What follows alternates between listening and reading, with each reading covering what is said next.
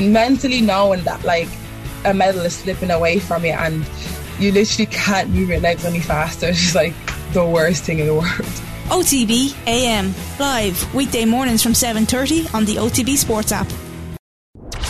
OTB AM with Gillette. Get into your flow with the new Gillette Labs Razor with exfoliating bar. Well, it's bang on 7:30. It's Monday morning. It's Ger and Dan McDonald with you this morning. Dan, how are you? I'm good, Ger. For as a celebration, I think we've sent Owen to the game tonight between Liverpool and Manchester United. He's going to be sending stuff back over the next 24 hours. I don't know if that's punishment or if that's whatever it is. It sounds more like a sort of an indulgent farewell tour of some description, isn't it? It's like Tony McCoy's last season as a jockey or something. He sort of went everywhere he went, like, you know, it was people sort of, I don't know, sharing him with compliments. And the Liverpool and Man United fans sometimes not as hospitable as that, though. No, but I mean, okay, maybe it's a sort of a farewell tour to get a little bit more sort of life experience under the belt. I mean, I presume he's going to encounter more of that where he's going, so this is it. Like, you got to sort of take yourself out of your comfort zone sometimes. He's not going to get the love he's going to get from sort of well-heeled Irish rugby fans or whatever. He's slightly different vibe. Exactly. Or Kerry is around his people. Yeah. You know, it's going to be different here. Yeah. This is preparation for the derby in Mexico City that he's going to, which I can't remember the name of the two teams. Is it Chivas and somebody? Oh, God. Is he got, yeah, I mean, it's funny, like, I sort of think I'd be well enough versed in, say, football travel, and I'd be up for experiences, but some of the Mexican football stuff is pretty intense. I think you know, you do probably need to have your wits about you a small bit there. I presume it is Chivas and their rival. Luckily he won't stand out in that crowd at all. No. Well, I mean, can you not claim to be one of those sort of the Irish origin sort of people that are there's a couple of them out there, right? Yeah. You know, but yeah, that's actually true. Yeah, I think that's like invest in a hat. That South African prop and Canelo Alvarez are the perfect examples for him to go, oh no, what are you talking about? I'm one of you. His Spanish is perfect. Before we get into the performance rankings this morning, am I going to jinx this by saying things are going exceedingly well for Stephen Kenny at the moment in terms of the game time that a lot of young players are getting, the confidence they seem to be playing with, the numbers. There's a few obvious examples at the top end who aren't getting as much game time as we'd like, but other than that, it seems like every time the team use comes through, it's like, and then the goals are flowing. Yeah, I think what it is that the age profile of the ones that are doing well is very encouraging. Like, if you look at the top end, I mean, it may well be that there's only going to be maybe, I don't know, 7-8 Irish players involved in the Premier League this year. I mean, Conor Coventry is on the fringes of the West Ham team. He even played for them during the week and sort of would have expected him to go out on loan, and maybe he will. But like I say, Seamus Coleman has come back from injury, so hasn't really been involved yet. Matt Doherty is easing his way back in.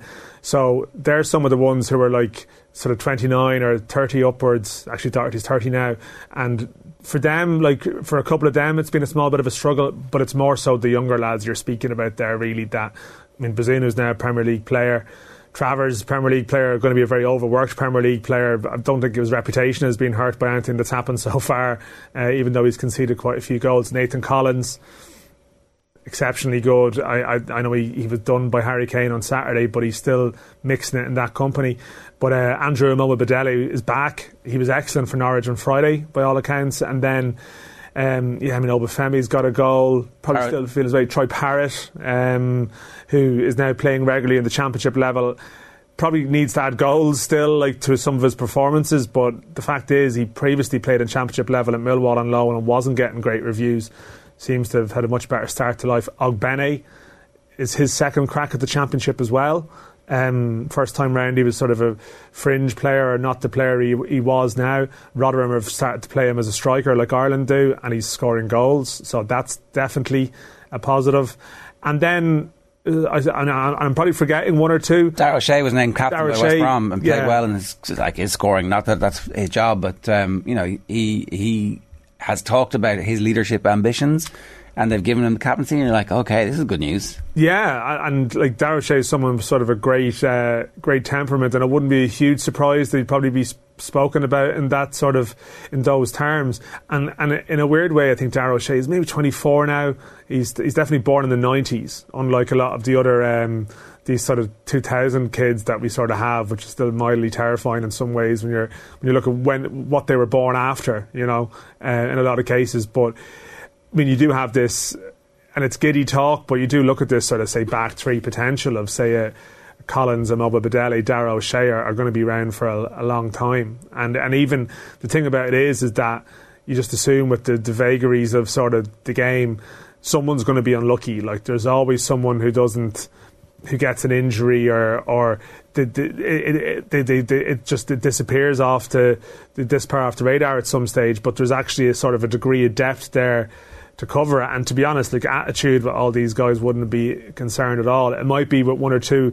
I mean, we've Aaron Connolly off in Italy trying to sort of to be reborn and sort of struggling to get in just yet. Actually, Liam Kerrigan, I should mention, actually, this is another one. Liam Kerrigan, who's from UCD, who joined Como in Serie B, where Cesc Fabregas is one of his teammates, and Dennis Wise is the CEO, and it's a little bit of a crazy story, but he came off the bench for his league debut last night and scored. I didn't realise Dennis Wise was the CEO of Lake Como. Yes. That's a nice gig. Dennis That's a nice Wise part of the world is the CEO. Because we had Liam Kerrigan on our podcast last week with Johnny, and he was just saying, is Dennis Wise there much day to day? And he's like, I think he's spending a bit of time between there and London, and he has some link up with a sort of an Indonesian football thing. So he's living a sort of a varied and full football life, but there's something going on in Como that they're able to sign Fabregas, you know, just drop Fabregas into the dressing room.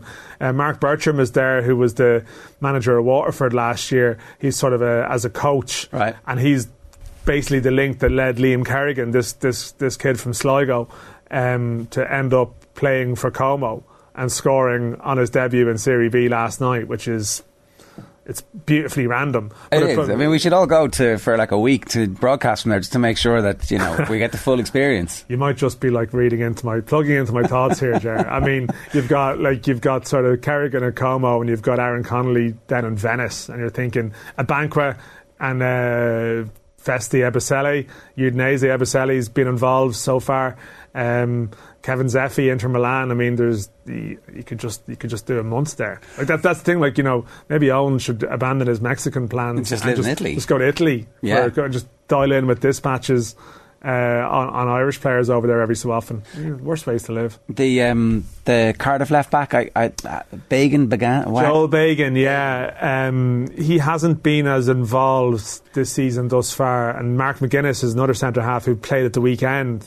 But there is like this sort of depth in the defensive areas, which is and the one you mentioned, left backs, because longer term that is probably one position where Ireland are a little bit older. With Enda Stevens has been injured, James McLean is again, he's had a sort of resurgence, but Robbie Brady is the one that suddenly sprung back to life. That he joined Preston, I don't know, like, did it lead news bulletins when Robbie Brady joined Preston? Was it just one of those things where it was like, to me it was a couple of paragraphs in a way, Robbie Brady's trying to relaunch his career at Preston, but there was an element of believe it when you see it, probably after the injury luck he's had in recent seasons. But he's been excellent so far. He's scooping man of the match awards. He's playing left wing back, I think, sort of primarily, and all of a sudden he's probably roared straight back into the Ireland picture. And again, he's only 30. Like, he's not and does that surprise people? Does it seem like he's older, been around for longer or not? But he's basically lost the prime of his career, that sort of mid to late 20s. He was about 24 when he got that goal in Lille. He joined Burnley around that time, but I think within a year he got a serious injury around the time of that World Cup playoff. I think after the World Cup playoff with Denmark, which was 2017, he got the injury the following month, and he hasn't been the same since. But tentatively, he seems to be back to being a very good player now. So that's all a very rosy picture in terms of the players playing at the level they're playing at. One kind of caveat to this is Jason Knight's still playing right back for Derby, a division lower than we think his talent merits, and I don't know. I mean, there's obviously 10 days left in the transfer window. It doesn't seem, I haven't heard anybody linked with him. I haven't seen any signs of him going. So maybe he just is going to play right back for a season, and he'll be, he'll understand the physicalities of that division. Maybe that's what he needs at this stage. I don't know. Think so. Like, I'm not really sure what's going on. There was some suggestion last night that Derby were not willing to sell, that there had been more interest, and I'm not sure about sort of the quality of the source, but it was definitely going around last night, sort of local channels in the UK. But I think the crucial thing about Knight is that his contract is up at the end of the year. So you kind of wonder, is there some kind of, you're always looking at what games are potentially being played around this. It's impossible to me to think that a player out of contract at the end of the year, that they're just going to let him go, for nothing next summer. He's younger, so there'd be compensation things and so on.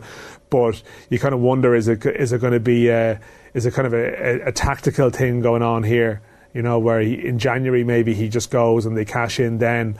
Or the suggestion was they're going to try and open contract talks to him. I know Derby have a bit of investment, but I don't know. Like Stephen Kenny a couple of weeks back was doing a thing in Offaly, and he actually spoke about how last year he had quite a few League One players in the squad, and this year he didn't think there was going to be any until Conor Howrahan joined Derby. It was almost left as though a given that Jason Knight would be moving on from Derby. He didn't even suggest, well, Jason Knight's obviously there too. And now we've ended up in this situation. But I don't know. I find it bizarre that a move hasn't been done. And I'm kind of wondering, is it just sort of brinkmanship of some description going on here, that late in the day, in the window, something suddenly does happen? Well, fingers crossed it does. Okay, OTBAM brought to you live each morning by Gillette Labs for an effortless finish your day. Here's what's coming up between now and 10 o'clock this morning. Samuel Lurkhurst is going to join us at 8:10 for the view from Manchester United side of things. The sports page is at 8:35. Phil Thompson's after that. For the Liverpool side of things, ahead of Liverpool Man United tonight. Ronan Mullen's going to join us in studio at 9:10 to talk about the end of Anthony Joshua as a contender at heavyweight level, perhaps, and what comes next, whether or not the Usyk Fury thing is real. And then we'll play out with Kenneth Egan's analysis of it as well. But at 7:41, time for us to get into the Gillette Labs performance rankings. That wasn't an All-Ireland winning performance. Probably should have won the game based on their second half performance. Is it a step too far to say it was the performance so far of the World Cup? Maybe not. OTBAM's performance rankings with Gillette. I'm scratching my head. That performance was just lacked that intensity. So every Sunday evening we ask you for your suggestions on our Instagram stories, and the opportunity is there for you to win a Gillette Labs starter pack. And if you agree or disagree with Dan's selection, that doesn't really matter. You'll go in the draw either way. Dan, where are we going? I think we're going to start with Chelsea in the red, I think. It was, in terms of the Premier League weekend, there was some good stuff. Like, the Newcastle Man City game was excellent yesterday, but and maybe just Manchester United are lucky they don't play till Monday night, because otherwise they're just going to belong in this sort of red across the season. It gives them a little bit of a break. This is their customary spot. Yeah, so they've stepped aside for TV purposes and they've let Chelsea slip in there. But Chelsea were pretty good against Spurs last week, really, when you consider the probably the pre-match chat about the power ranking. Almost, it felt like sort of Spurs are like trending up and Chelsea maybe not.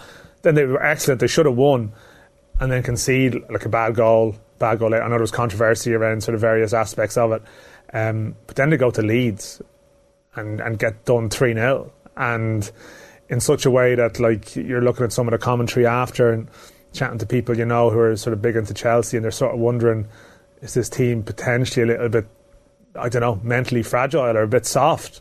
I think Leeds outran them considerably as well, and they were missing Kante, and there's a couple of sort of elements of Kovacic, like there's elements of mitigation there, but looks like they sort of got outworked and got done. Koulibaly sent off, and it's just one of those worrying ones where you do have like a great buzz around Arsenal and Spurs, winning games without being tremendous, or picking up points without being tremendous.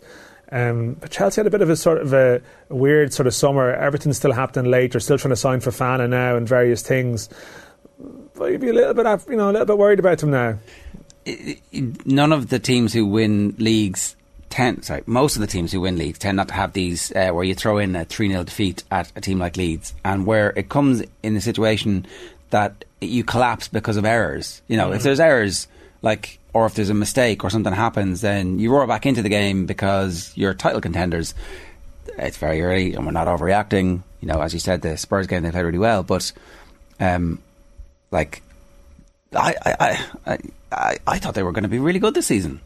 Yeah, I think there seems to be this question about leadership and like what do they have? Like Koulibaly was a big sign, and he gets, he's sent off. Like, was Rudiger like a big part of their maybe not everyone's cup of tea, but like are they missing a certain steal or something? Like, I mean, as you say, you can't really mention it without sort of the Mendy mistake, which sort of gave Leeds a 1-0 head start, but then they conceded straight away or almost straight away afterwards. And that's the thing. Like, you look at other teams like Liverpool with sort of 10 men, they still come back and get a draw. The City won yesterday where they're maybe not at it, but yet they could still have won that game against the sort of Newcastle are better than Leeds, and the City can still win. And like Chelsea, seems like a couple of things. I mean, Tuchel was on about the travel was complicated or something. They had some issues with the travel at are they not allowed to pay for it anymore? I mean, that's gone. All their excuses are gone, right? Like, I mean, they seem to get something wrong on the travel end of things anyway, or some issue happened. That I think the players and the staff had to travel separately or something. I mean, they weren't going to Leeds, like they weren't going to sort of North Macedonia, but I don't know. It's just sometimes you look at a team and you think, yeah, there'd be worrying signs on how they lost a game. Like, as you said, like you will lose games, but it's how you lose them, and they seem to lose it in a way that would sort of raise a little bit of questions. Early stage of the season, all those caveats apply, but still. A little bit alarming. Kante's on his hamstring, and he's also 31, so like he might not be available for 36, 37 league games this year. So you're going to have to deal with situations where you somehow make up for that, and maybe they just don't have the players at the moment, and maybe that's why they've been linked with a load of extra players. And the window isn't done, as we know, and their owner seems to be very keen on shopping as much as he possibly can and telling everybody he exists. And that's the whole point, I guess, about being rich. Well, that's, I mean, and this is it. I mean, it's almost like some things never happened at Chelsea. Like, it's back to, it's just Bowley sitting in the same seat almost as Abramovich, and it's like it's a different character. It's a new series of a box set or something where they've injected a bit of life into the Chelsea thing here, when it looked maybe a little bit more grave in terms of where they were a couple of months ago. But it's a bit like the Manchester United thing at the moment. If you're running around at the end of the window trying to get a lot of things done, it's rarely a picture of health. I know it's sort of exciting, for fans in some ways, because there's all these possibilities and names and stuff, but it's rarely a sign these days that sort of things are going especially smoothly or especially well. It doesn't really paint to like a good season. Are we seeing the clubs you're expecting to have a decent season this year being linked with sort of multiple names or going all around the houses at this stage? No. Not really, no. I did think that that the end of the Spurs-Chelsea game was like an important moment for Thomas Tuchel, where we kind of saw a bit more of his personality and who he was. But maybe I got that completely wrong. And maybe his team were looking at that going, oh, just sit down. Just sit down. What are you doing? What are you doing? We know what you're like. Because the response from them has been to throw one in at Leeds. Like, Leeds is obviously very intimidating, great atmosphere. It's great to see them back in the way they were. The stadium looked absolutely sensational, completely rocking yesterday, and they've got a very different style of play, and they've got a really interestingly put together group of players. And I don't know what's going to happen at Leeds. So maybe they're better than what we're saying either. Like, maybe we're being disrespectful. In some ways, we're underplaying the Leeds contribution to it, and I'd be pretty happy for Jesse Marsh in some ways. But I know what you're saying about Tuchel. Like, I mean, he's sort of. People always have this Chelsea shelf life in their heads, that there's always there's this sort of cycle of like there's an early peak and then over time, and that was maybe an Abramovich era thing people had in their mind, but maybe I don't know, like, if it's in the DNA of the club. Well, he's an intense character, right? So maybe again, like I don't know, like he maybe he's just bringing in some players that he wants to sort of mould the team and his personality, but there's always that slight danger. It is a club that has a history of people getting sick of the manager's voice very quickly as well too. All the way back to Hullet and Hoddle and that era. Like, it actually predates Abramovich if you think about it. It's just that they got success when Abramovich was there. So we'll see exactly what happens and whether or not they sign any more players. But so they are definitely in the red. Also in the red is a Belarusian referee. Yeah, so Shelbourne were knocked out of the Women's Champions League yesterday. They're in the playoff round because they had the good win during the week, and then they were playing the Icelandic side yesterday, Valur, and they lost 3-0. And I suppose it's one of those things, you see the result on paper, a 3-0 scoreline, and you think, well, I mean, it's like, I think for the Women's National League teams, I mean, they're not effectively, but they are amateur, trying to compete at a sort of a decent level. It's always going to be hard for them. And you sort of think, yeah, they've met their match there. But then you sort of read some of the reports afterwards. You saw that there was a Shelbourne player sent off after the final whistle, Amanda Budden. You saw there was 6 yellow cards to Shells and 0 to the opponent. And you're kind of wondering, is there a little bit of a backstory here? And the FAI sent out their official report, which I think goes through the official channels, and there's no real mention of the officiating there, because you can't. Like, it has to be very straight down the line. But there was this thread then that was put up on Twitter last night by a user, Evan H, I think, and he posted it out of because this game was available to watch on a stream, and a series of clipped decisions during the game, which helped to explain why Shell's players weren't shaking hands with the officials at full time. And they wouldn't be, I don't think they'd be regarded as a team, let's say, for petulant sort of over the top behaviour in such a way. And you're always conscious of green tinted glasses coming to this. And I mean, they did lose 3-0. It wasn't 1-0 with a sort of a 93rd minute offside goal or something.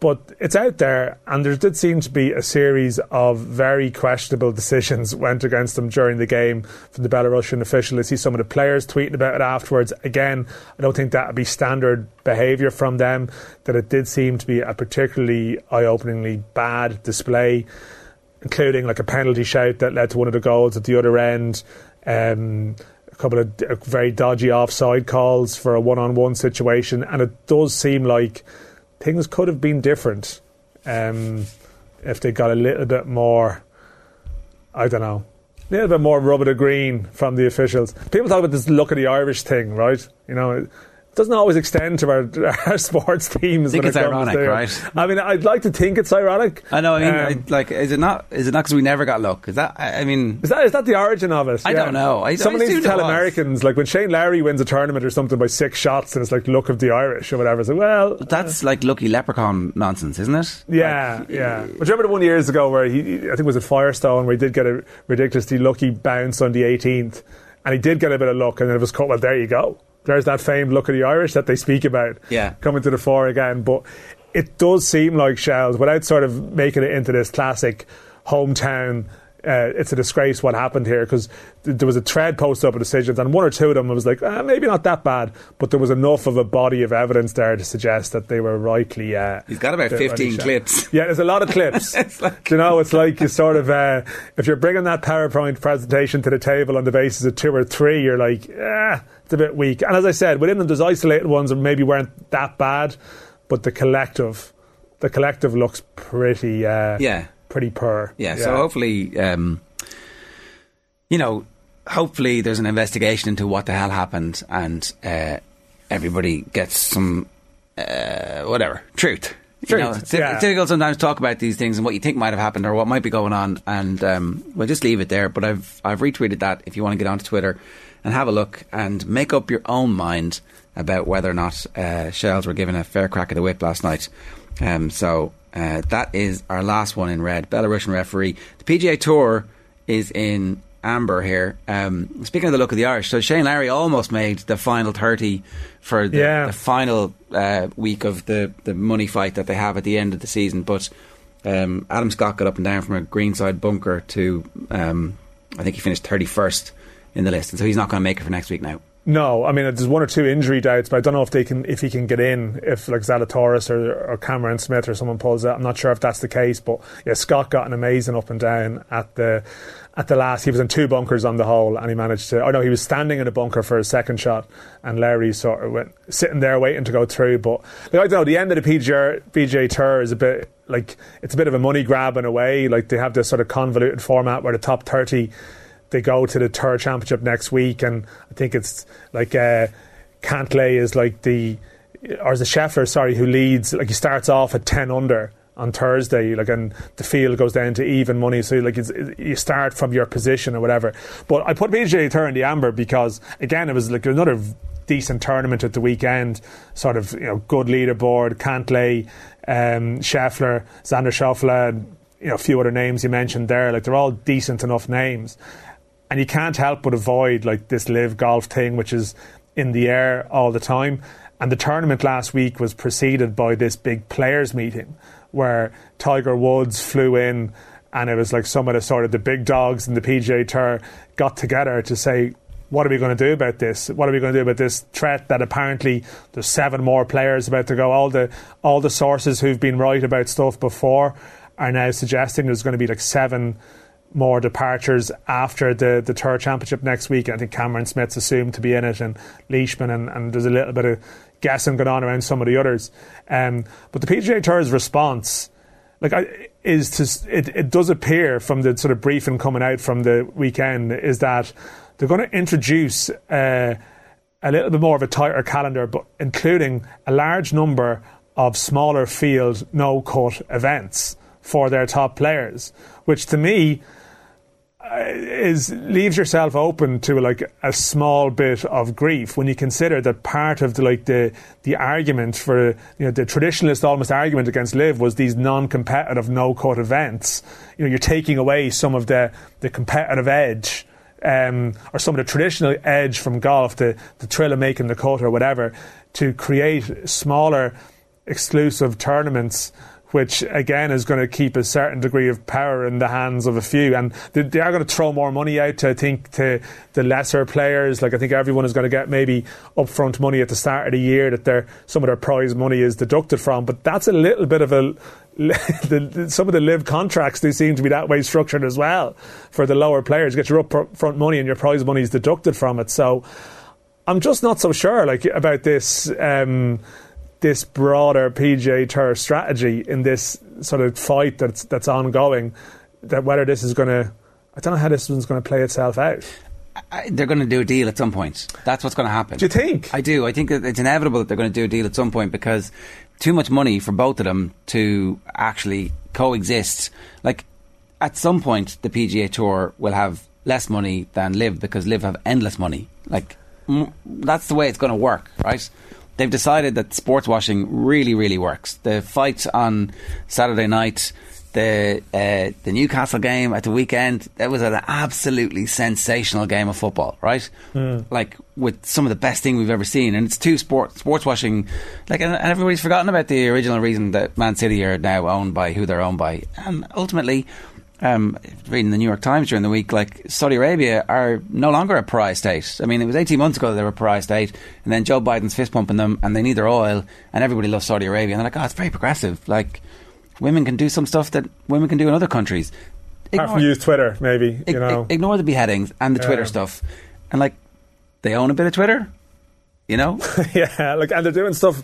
I mean, they're doing stuff with the Ladies European Tour and the LPGA, which isn't as contentious. But I'm still not so sure about the I mean, I totally take what you're saying there about the sort of the Saudi status and the hypocrisy that can accompany some of the LIV outrage. But in saying that, the LIV strategy seems to be about a takeover, and this idea that they desire compromise, a lot of people question that. Like, they question the extent to which, like, some of the stuff that the PGA Tour are doing here as well, they're on about changing its non-profit status and effectively giving some of the players a form of equity, like, in the tour, including Tiger Woods. And there's a suggestion, is there some Tiger power play going on here, that all of a sudden Tiger comes in, not so much as sort of the saviour of golf, but also someone who ends up owning half of the property afterwards, and players will almost end up with a sort of removing some of this I don't know, the bureaucratic obstacles that were there before, some of the paperwork obstacles that were there before,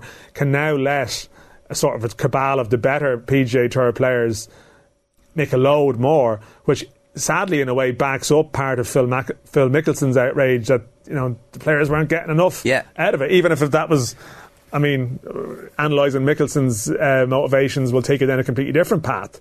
But it just strikes me that the PGA Tour has had a bit of a revival, like the great Sunday events. Like, I love watching particularly the Sunday nights. And part of it has been the PGA Tour is where you sell the dream a bit, that you'll have this week where, you'll have the big names up there, but you'll have some unheralded sort of ranked sort of 1, 2, 5 or even lower guy shooting for it. And if you introduce all these exclusive sort of no-cut events, you'd imagine they're going to want the bigger players to play in that, and they're maybe less likely to play in some of the other events where they rub shoulders with the... Or could miss the cut, Yeah, and that to me is in danger of... I don't know. I'd be a little... I'm popping them into amber there because I'm not so sure. I think they were probably winning a degree of the PR battle, and I felt anyway in many ways, and some of this stuff now is sort of... Maybe you're right, maybe it does come to compromise, but I'm still not sure if Liv really want that.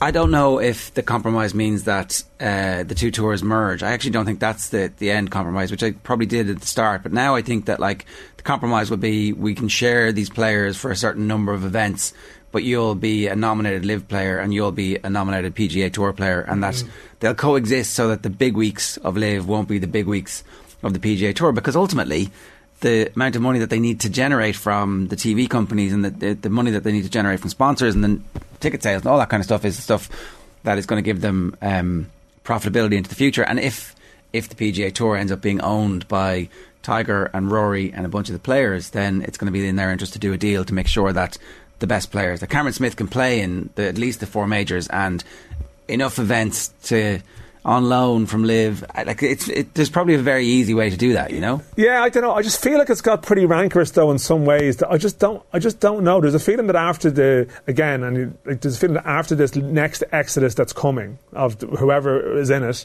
the sort of 5 or 7 players, that they're not expecting a huge amount more. It feels like they've maybe reached their...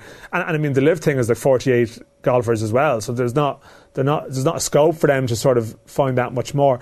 I'm not so sure. Like, some of that court case was very interesting recently. I totally see why people are saying, and it's almost an element of experience that says they're going to come to the table here and it's going to be a compromise.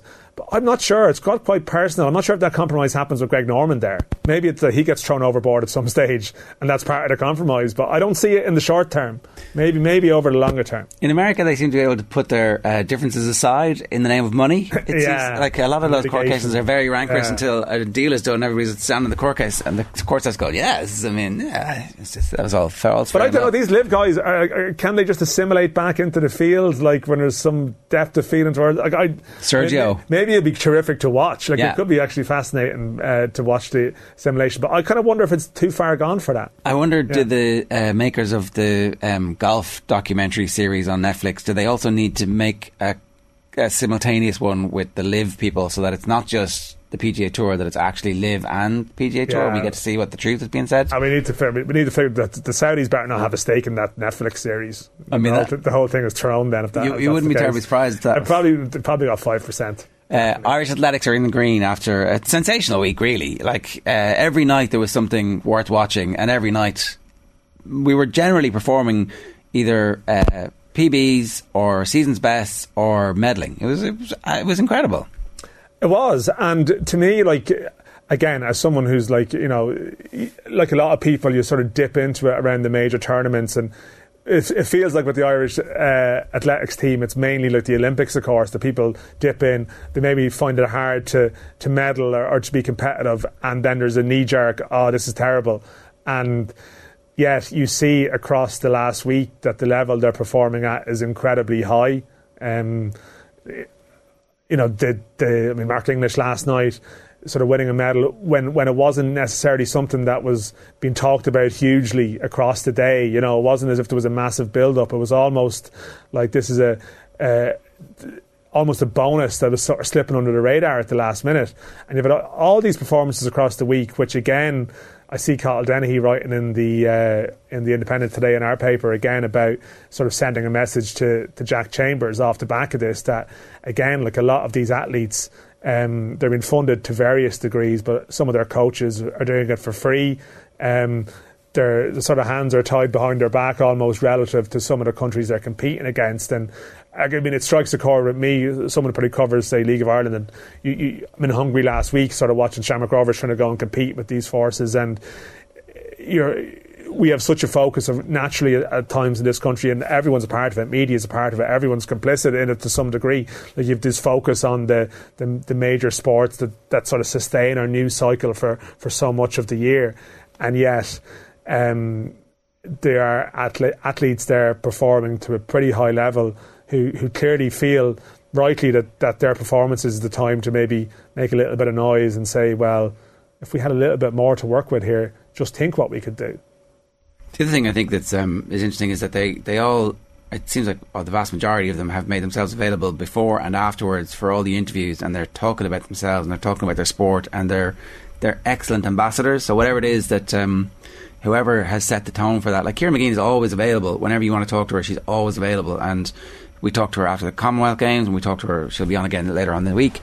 And like the current crop of ambassadors that they have all got their own different backstories, which, like in athletics, when you're a sole trader like that, you have to overcome adversity again and again. Anytime you get injured, you're not really able to generate funding or win races or improve. And they all have that in their locker, and they're all able to talk about that, and they're all also able to talk about the people and the support network that they have. But as you rightly point out, most of that support network is doing it on a voluntary or an amateur basis. And if you just think about like what good quality coaching does, if that coach is actually able then to go on and invest time in developing and get even better, all of a sudden that's a force multiplier, because they can coach more of these athletes and explain to more people, this is what I do with this athlete over here who you've just seen on TV representing Ireland and reaching a final or setting a personal best. And I don't know, it feels like there's a few blockages in that system that could fairly easily be sorted out. So definitely in the green this week, yeah. Yeah, for sure, yeah. No, and they have to win their way into the news cycle sometimes, you know, and that's why it's right when you're doing well to make a little bit of noise. As much as some people would just like to enjoy the moment, they know there's a bigger picture behind it, I think, as well. Shamrock Rovers in the green. Is the league title done and dusted? Pretty much, yeah. I was in Tallaght last night for the game against Dundalk, and like I was in Hungary during the week where they were sort of turned over by Ferencváros comfortably enough on Thursday, and you're thinking this is going to be dangerous for them on the Sunday against Dundalk. If Dundalk had won last night, they'd be a point behind, and Rovers are heading into a situation where they're playing this Thursday, the second leg, maybe not the most important game, but they're playing 6 more Thursdays in a really congested sort of club football schedule, and that would mean 6 Thursdays means they're going to play 6 games on Sundays, 2 games a week. They could be vulnerable, but that win last night, I mean, they didn't have a huge amount of the ball. I think they had like 30-something% possession, but they won 3-0 because they just clinically executed a game plan. And as Stephen Bradley said afterwards, they want a little bit of a breathing space going into these, because they want to give this Conference League a real go.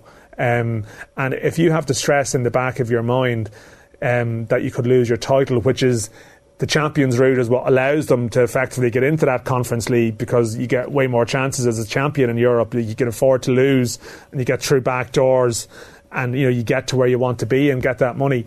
Like the whole this idea of their dominance, really the starting point has to be winning their league every year. So if a European run cost them winning the league, they're sort of back to sort of not back to square one, but certainly not a million miles from it. So, like I think I heard you speak about a couple of weeks ago when they got through or whatever. It's not a case that they get into a group stage football and straight away everything is perfect and they're going to hit the ground running, and like it's part of like this year, and then you get back again next year, and you try and get back again next year, and it's going to take time. But the whole underpinning it is winning their league, and the fact that they've managed to win that game last night, it makes it a good week for them, even if it didn't go their way in Hungary. It feels like the difference this time is that the architecture and apparatus around the club is much more developed than it was whenever any of the other clubs have made runs like this in the past, even Dundalk under Stephen Kenny and Rovers when they were there the first time. Like, they were brilliant achievements, but they were certainly of that moment, as opposed to this is the top of a pyramid at Rovers, where it looks like, I'm sure everything's not perfect, but their youth system is producing players that they're unfortunately sometimes losing to League One, as we've seen, and they're also able to buy the best young players in Ireland. Not to gloss over that either, but that actually, if they get into the group stages this year, it's not a fluke. It's not like a mad, look where we are. It's like, well, that's what we expect. That's our new base camp. Yeah, it's not like previous teams. I think it was the story, like a brilliant manager and a group of players executing something, and like part of the coverage isn't it amazing they've done this. Like I think Shamrock Rovers, the first time they got into group stages, they were training, I think, in the AUL or just in the process of like moving towards Tallaght, actually not even training in the area. Whereas now They've hundreds of kids up there. You're right, during the week in Hungary they brought on 2 17-year-olds in the second half, Justin Ferazai and Gideon Tede, and they may well be sold at a very young age, but did they have a couple of players gone overseas, not just Bazunu, who's made over £3 million for the club subsequently, but they have a couple of others like Sinclair Armstrong at QPR and a few others that are going to probably earn money for them in the coming years. And people at Rovers would make the point that actually, and people at other clubs as well would be quick to tell you that some of the better players they have at the moment, say 16, 17, they were taken from other clubs at a particular stage, but they do have their first generation of Rovers players coming to the boil now, as in ones who were there from 8, 9, and they have this transition year programme, which is sort of a full-time football programme that they're going to have more kids going on. And you're right, there's something beneath the bonnet that's sort of that's going to make it a little bit more sustainable. And in a couple of years' time, I mean, their first team at the moment is still very experienced, recruited from elsewhere. Other people will rightly point that out. But I think you're going to see a little bit more of a gradual introduction of their own players and a little bit more control over their own destiny, rather than being vulnerable to, say, one bad year screwing you, which was always the danger for an Irish club. I think they're sort of moving beyond that point to a level where they can almost probably withstand that bad year, and that in itself is it's a weird measure of progress, but it is one that is relevant. Can I ask, and not to, I mean, we could spend an hour on this now, but yeah.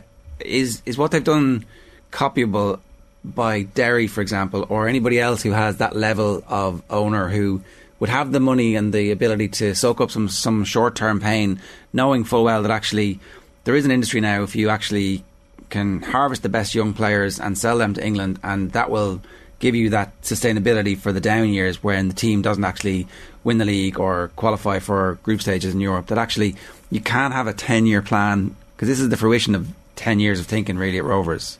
Yeah, it is a copy, but it is a good question. I mean, Derry is a weird example because they're not actually subject to the Brexit stuff over there. So they had their 16-year-old Trent Coney-Doherty is an exceptionally talented ball against. He went to Liverpool as a 16-year-old as he can under sort of the old rules. But I think the broader point is, I think people are getting around their heads on, no, it's really important to have a training ground, let's have a training ground. I mean, it doesn't sound like the most original thought, but I mean, if you're hiring training facilities, and sharing them with a Leinster Senior League club or something like that, how do you actually build a club? Your team is always going to be the jerseys and the manager and stuff that's pretty transient. And other clubs are trying to do it, but the funding piece obviously becomes particularly relevant here. And this is why I would be aware that anything that's going on as regards, say, discussion for third party support, this is the area they're going to put it into. I think it's going to be the academies, but you're right, it takes a long period of time. Brexit has provided this opportunity, but there's a little parallel here with the athletics situation. We are looking for control of. We're taking control of a degree of youth production here, and yet we have coaches doing it for free, volunteers doing it for free. That catches up with you over a period of time. But it's always worth talking about, right? Yeah. If you want to get in touch this morning, 0879 180 180 is the WhatsApp number. OTBAM is live each morning with Gillette Labs for an effortless finish your day. That is this week's performance rankings. If you want to get into them, you can just get onto Instagram and you can be in with a chance of winning a Gillette Labs starter pack. Samuel Luckhurst is on after these ads. First, here's Jamie Clark talking to Aisling O'Reilly about whether he will return to the Armagh Gaelic football panel. So you're in with Cross, so Armagh, is there any conversations with Kieran McGeeney, or would you rule out going back? Not at the moment. Obviously Kieran and I have a good relationship. Look, Armagh's Armagh. They had a decent year last year, and from my point of view, I want the best for Armagh, and whatever decision I make is for the best of Armagh and not for me. So I'll definitely be putting Armagh first when it comes to making that decision. So it's never say never. See how you go across and see how you're playing, sort of thing. Exactly. And if it comes to the commitment thing, whether it's I might have to miss a couple of nights because of this, if it's not able to happen, then obviously I mightn't be able to commit. But look, it's a long season, and the championship's a long way away. But we'll see what happens. And so what was it like watching them? Obviously last year, that game against Galway, quarter-final, it went to extra time, penalties in the end. You went to the game, you're saying? Yeah, I went to all the games. just to get a feel for Croke Park as a supporter and see what it meant, you know, to the Armagh fans as well. It was kind of nice. The Galway game was quite intense, but yeah, look, obviously I would have preferred to play, you know, with the crowd, and I suppose it was a lovely day.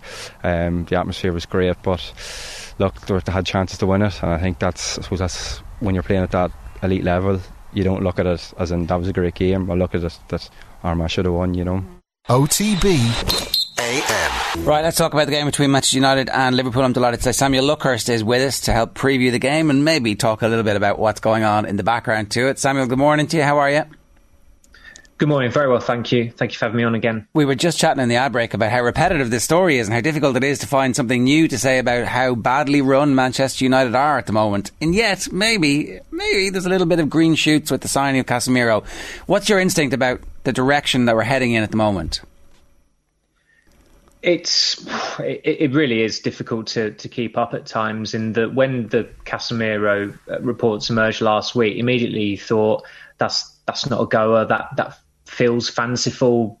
5 times Champions League winner, joining Europa League fodder, a team who've just had their worst season in decades, and yet 3 days later, United announced that they've signed him. It's pretty clear what the main source of motivation is for Casemiro, but because United are desperate, because they are panic buying now, they're in a situation where anything goes. They'll accept anything. In the case of Casemiro, he's got great pedigree. He was brilliant in the Champions League final in May against Liverpool. You look at those Champions League final triumphs. He's done it twice against Jurgen Klopp's teams. So there are a lot of positives from it. I don't think it's necessarily a massive coup. I mean, ultimately, United have overspent a hell of a lot on someone who, although not aging, their peak years are probably behind them.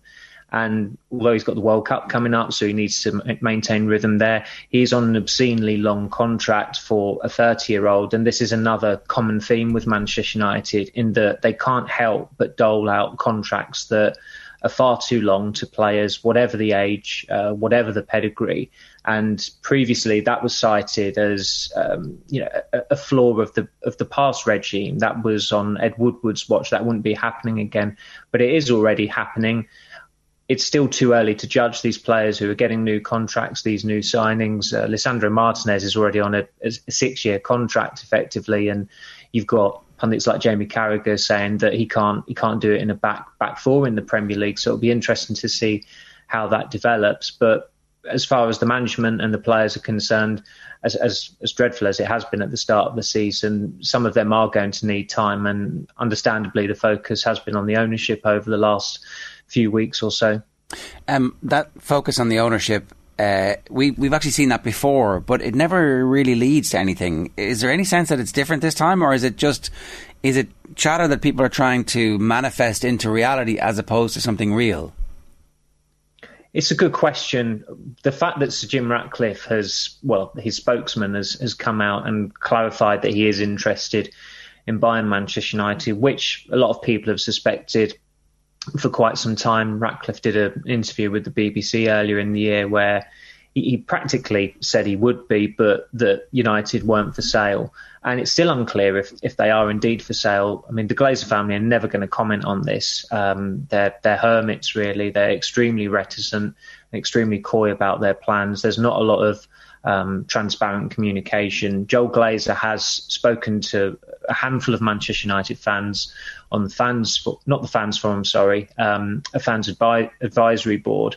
But I believe those fans who go on it have to sign a non-disclosure act. So nothing or very little comes out of those meetings, which, again, I don't think is particularly progressive for fan-club relations when the co-chairman and the main owner and the man who's mainly involved with the running of Manchester United on a day-to-day basis. I mean, believe it or not, Joel Glazer does hold daily calls with people in Manchester about what's going on over here and what's the latest crisis. But it's not in the United fans' interest for these discussions to be held in such a discreet manner. But that's part of the agreement that the club and these handful of fans settled on after the Super League last year.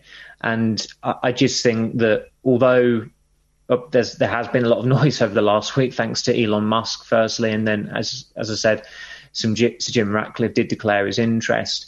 We have seen this before, maybe not to this extent, but the Glazers are very stubborn. They can be very obdurate, and there is safe distance between them and Manchester United supporters, which is the Atlantic Ocean. Joel Glazer has not been to a United game in nearly 3.5 years. It was a jolt to see Avram Glazer and Edward Glazer at the Brighton home game 2 weeks ago. They pick up their semi-annual dividend. As dreadful as Manchester United have been, and as a brand, they are not.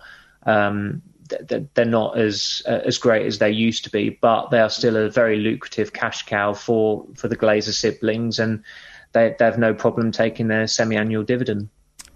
You mentioned the point earlier that the long contracts were supposed to be the hallmark of the Woodward era, and yet here we are, and the same thing has continued. Who's making that decision now? Is that Richard Arnold, who was actually supposed to, it looked like, separate the football and the business, or is it John Murtagh who's saying, yeah, actually the right thing to do here is to give Casemiro 5 years and to give anybody who's coming in a longer term contract than is generally the norm at the moment in the football world? Arnold would always have to request sign-off from Tampa and the family, and mainly Joel Glazer, on a signing or a new contract. And you look at the picture last week. United had one of their worst defeats in maybe 50 years at Brentford, getting in a Real Madrid midfielder who nobody really expected to leave Real Madrid this summer, who only signed a new contract at Real Madrid last year. Signing him on a £70 million deal, which it could eventually rise to, is good PR. It's a midfield signing. United amazingly had gone 4 years without signing an out-and-out central midfielder. So at the end of the day, it's clear who had who over a barrel there. I mean, Casemiro is getting potentially a 5-year contract if that +1 is extended. There's not another elite club in Europe that would have paid 60 million, rising to 10 million, for a midfielder who had fallen down the pecking order at Real Madrid. And there's no way another elite club in Europe would have made that player one of their highest earners. That's the desperate position Manchester United are in. The positive for United is that they are signing a defensive midfielder, and they are signing one of the best defensive midfielders. Whether he can maintain that level in the Premier League in a midfield that really is non-existent, that doesn't have half the passing quality of the midfielders he was accustomed to playing with at Real Madrid. He had two of the greatest passers in probably the game's history, in Toni Kroos and Luka Modric either side of him. At United, he could have Scott McTominay and Fred either side of him on a weekly basis. In the case of Fred, he at least is familiar with him. They do play regularly together for Brazil. They are their starting midfielders. They actually keep Fabinho out of the side. But speaking to an agency contact last week, they flagged that Casemiro's running stats are not particularly great, which, again, it's not a great surprise. La Liga is quite a sedate pace. Real Madrid are bound to control most of the games that they play in. I was told that his running stats are worse than Scott McTominay's, but that's to be expecting, that the Premier League is a much more frenetic pace. And also McTominay can be so careless with the ball, he ends up having to chase shadows. Samuel, just to clarify, the mood on the ground in terms of the game tonight, I mean, what are we expecting in terms of the atmosphere and the sort of the talk of protest or unrest, or what's the sense of what's going to happen here tonight? It's difficult to predict. It's going to be quite virulent outside the ground. Ultimately, this is a sold-out game, so despite pleas on social media to empty Old Trafford and for it to look quite sparse, I think that would be a surprise, in that it's one of the biggest games in world football. The demand to be at this game is still extremely high. I think because of the fixture and what happened with the Super League protest in May of last year, some parallels have been drawn with that. But in that case, when United fans were clear, a militant faction was certainly hell-bent on getting that game postponed. It was easier to do that then, because it was a game that was played behind closed doors. Tens of thousands will be driving or travelling to Old Trafford tonight with every intention of clicking through the turnstiles. A lot of the protesters outside will be ticketless, which isn't a problem whatsoever. Some supporters just disenchanted with following United. They don't want to pay the Glazer family.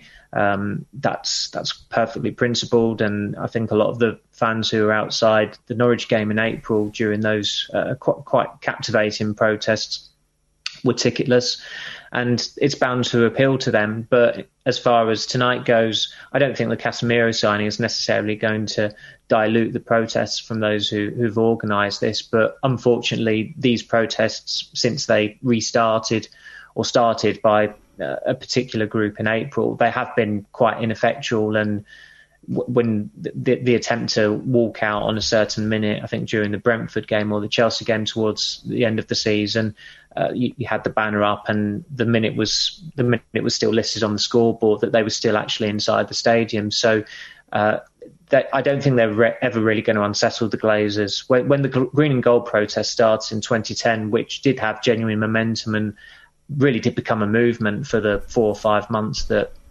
it was sustained by the supporters, the Glazers actually became more present and attended more games at Old Trafford because they felt as though they wanted to front up and show that they could take on these supporters and that they wouldn't be cowed by them. That's not going to happen now. But as I said, Edward Glazer and Avram Glazer were at the Brighton game the other week, and they had little or no problem getting into the stadium. Whereas when the first time the three siblings visited Old Trafford after the takeover, I think it was Joel, Avram and Brian, they needed a police escort to get out because there was an angry mob outside. Things have definitely changed on that front. To talk about the football for a change, which I know is kind of remarkable that there's going to be a match that happens. What do you expect from Manchester United tonight, and what do you expect from Erik ten Hag tonight? Well, the players want a more pragmatic approach, which is almost an admission of defeat that they don't have the skill set to execute his instructions or his game plan, which is why United need more signings beyond Casemiro, which is why Ten Hag has been targeting players he's familiar with. I mean, Casemiro, United tried to say he was high on their list of midfield targets, but I mean, sometimes you think, do they think we were born yesterday? That they were holding out for Frenkie de Jong all summer because the manager really wanted him. And in the end, they've just had to walk away because they didn't make any headway there in the last 6 weeks because of the wage deferral issue that de Jong has got at Barcelona. And really, from the outset, that was a deal that was fraught with problems because de Jong never really wanted to join Manchester United. So they've had to rejig their plans. And although Ten Hag insists that the plans haven't changed at all, de Jong and Casemiro are markedly different players, and the way that midfield was exposed by Brighton, then even more so against Brentford, a defensive midfielder was always going to be non-negotiable. But it's not a coincidence that United have moved with uncharacteristic alacrity to get Casemiro in. Unfortunately, he's not going to be available tonight. He's still not been fully signed up. So it's going to be fascinating to see what Ten Hag does with the midfield, because he does not have the personnel there to stymie Liverpool. Liverpool have got some injury issues. They've not looked quite themselves in their first 2 games. Van Dijk has looked particularly vulnerable, which is unlike him. So there's some hope for United in that sense. But as far as the Liverpool midfield goes, and Thiago not being available, the 3 midfielders who lined up in the 5-0 thrashing of United last season are available, and they are still a far better team than United. It's a game that loomed rather ominously at the start of the season for United fans. After Brighton and Brentford, it's looked like a terrifying prospect. But the fact that Liverpool haven't looked quite themselves, and it can't get any worse, you would think, from United's perspective, after that Brentford game, that does offer United fans some hope. But again, I can't settle on a team where I think that United could absolutely certainly take on Liverpool toe-to-toe or give them a good game. It's a big test of what Ten Hag does and whether he does actually compromise his own ethos and principles and rein in what he wants to do, because United are coming up against a team that have had their number in recent seasons. Like, what is compromising its principles in this game? Like, what is an approach that would represent that? Well, he tried to suggest that playing out from the back was naive at Brentford, which it certainly was, and that he wanted United to draw them in and then go long. And I think Ten Hag, he told us in pre-season, I mean, there's more than one way to skin a cat, effectively, in that he's not just hell-bent on playing beautiful total football or playing the Cruyff way or the Ajax way. I think he's more than aware that in the Premier League you're going to come up against various opponents, and you will have to adapt your style from time to time. And he showed at Ajax that he's not got one fixed formation. His first good team there, they played in a 4-2-3-1. His last good team that won the league title last season, it was more of a 4-3-3, and they had the focal point with Sebastian Haller up front, which is why it's always been a bit perplexing that people suggest that Cristiano Ronaldo can't play in a Ten Hag team when Sebastian Haller did that Ajax last season. But with this game tonight, he can't play McTominay and Fred because that was exposed last season, and it was exposed in the very first game of this season. There are players in the attack. Bruno Fernandes has got a hell of a lot worse since he, unsurprisingly, got a new contract in April, a contract that only added 1 year onto its expiry date, but he got a big pay rise. Wayne Rooney said in his Sunday Times column that he wouldn't start Marcus Rashford. There'll be a hell of a lot of United fans that agree with that, because Rashford has just looked out of sorts for 18 months, it must be said now, at club level. But the alternatives, the strength and depth, it's just not there. So Ten Hag is limited as to what he can do. If Ole Gunnar Solskjaer was in this position, he would probably go to a back three, and yesteryear he'd have ground out a pretty commendable draw, which was the case, I think, in the October 2019 game when he was under the cosh.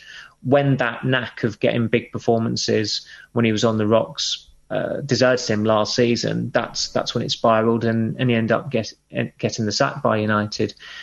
Whether Ten Hag actually follows the Solskjaer blueprint will be interesting, because if he does, I'm sure there'll be some grumbles from supporters that will start to feel, well, is this guy any different or different enough to what Ole Gunnar Solskjaer does? Because Solskjaer said himself last season he did not want to play with a back three. He didn't want to have this almost defeatist air about United going into games, but felt that he had to because they were coming up against such better sides in his final games. Liverpool and City were two of the teams he came up against in his last 4 or 5 weeks. It's still, I mean, Ten Hag is nowhere near that territory yet, but the circumstances are somewhat similar going into this Liverpool game, because United are coming off the back of such a dreadful defeat to Brentford. So whether he's more pragmatic or not remains to be seen, but that's something that the players would favour. He could easily pick 3 at the back, right? That might get him out of some of the short-term issues around Maguire and Martinez height, and give him a little bit of betting in opportunity. And would a 0-0 draw tonight not be something that Man United fans are like, well, we've steadied the ship? Well, I think they would snap your hand off at a 0-0 draw, just because it would halt the negativity that has started since the first weekend of the season. I can't quite remember the last time Ten Hag would have played with a back three, but certainly when Martinez came in, it was a question to ask, just because it was a huge investment in a defender. They'd made huge investments in far more esteemed defenders in recent years, in Maguire, who is still a world record for a defender, his transfer fee of 80 million, and Rafael Varane coming in last year. But Ten Hag was quite clear to us in Melbourne during pre-season that he saw Martinez as someone to come in and strengthen the team, and Maguire was a first choice. What's interesting is that Ten Hag is giving serious consideration to dropping Maguire tonight. It's still unclear if he has taken that decision and followed through with it, but it is something that's on his mind, given how poorly Maguire has started the season, and Varane has to come in this evening. If he does go with a back three, I don't think it would be a major surprise. I don't think he wants to crush Martinez's confidence so quickly. Martinez, of course, can play as defensive midfield, which might be a stopgap option for tonight's game, just because United are going to need someone to hold the fort there against one of the best attacks in football. Okay, Liverpool won't have Jota, or who I believe is still injured, and obviously Darwin Núñez is suspended, but the firepower they have is still pretty ominous for United, and they put 9 goals past them last season. So United are going to need that extra security. They can't be as loose as they were against Brighton, never mind Brentford, when you had Christian Eriksen effectively doubling as a defensive midfielder, which was an experiment that not many people could remember from his Tottenham days. And as is often the case with such experiments in football, it didn't work. No, it definitely famously it didn't at this stage. Some quickfire questions around transfers. Is Marcus Rashford for sale? Is there a possibility he leaves in the next 10 days? United would say no. I think it's too much of a stretch for him to go in the next 10 days.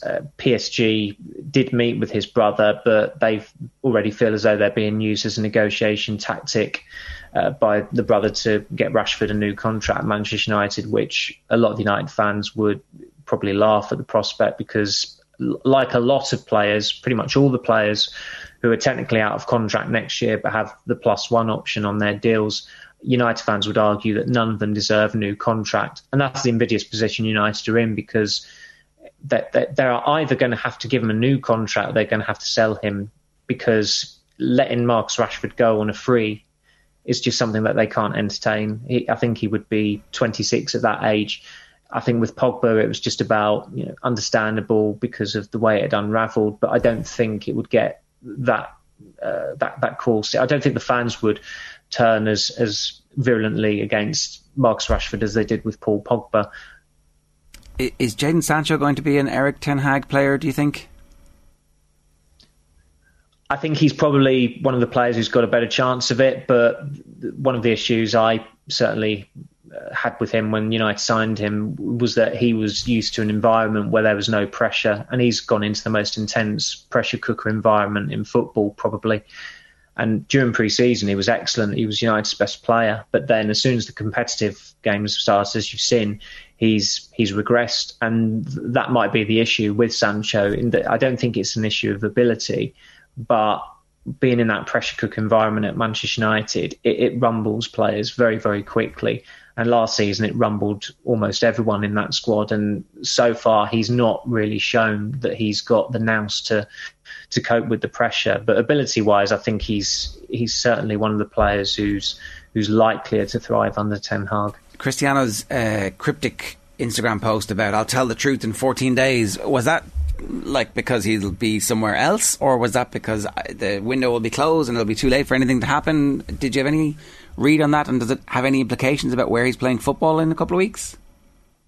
Well, an interview's not been promised to me or any of my colleagues, so I'd be fascinated to see who does end up having that discussion with him. But I think that's the most the clearest hint yet from him that he wants to leave. I think it's the closest he's ever going to come to publicly saying that he wants to leave United anyway. But it doesn't really help matters. Gary Neville said it last week. Why has he got to wait 2 weeks? He can give that conversation now. If he wanted to have that discussion now, that would be ending the debate or any sort of rumblings over his future, because I think it would be confirmation that he is staying. But he's deciding to wait until the transfer window closes, which would again indicate that he's holding out for Jorge Mendes, his agent, to make the impossible possible and get him an agreeable move somewhere. I was going to say, it's more than likely he'll interview himself on one of his own channels, but actually he could get Jorge Mendes to interview him, and one of those hard-hitting... someone. Yeah. It's just a perfectly normal Manchester United story, isn't it, to have a player promising a tell-all interview in 2 weeks? Yeah. This is when normal. He won't be a United normal. player. Yeah, exactly, yeah. You must feel like you're somehow in an episode of Succession most of the time, Samuel.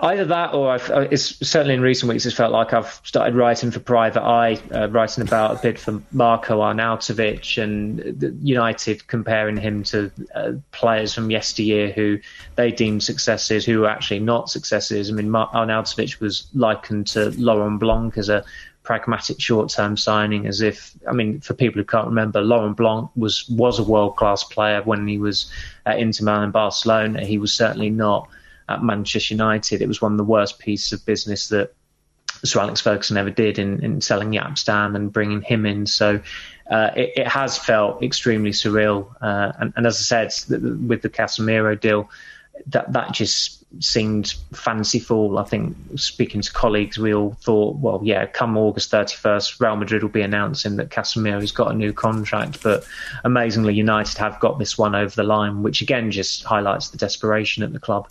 If you had to guess, how many more signings will there be in this window, do you think? I'd say a minimum one, but they would want to. I think they want a backup goalkeeper still, which is not a particularly, that would not be a significant signing. But I still think they will get another forward in, just because they do not have established depth in that squad.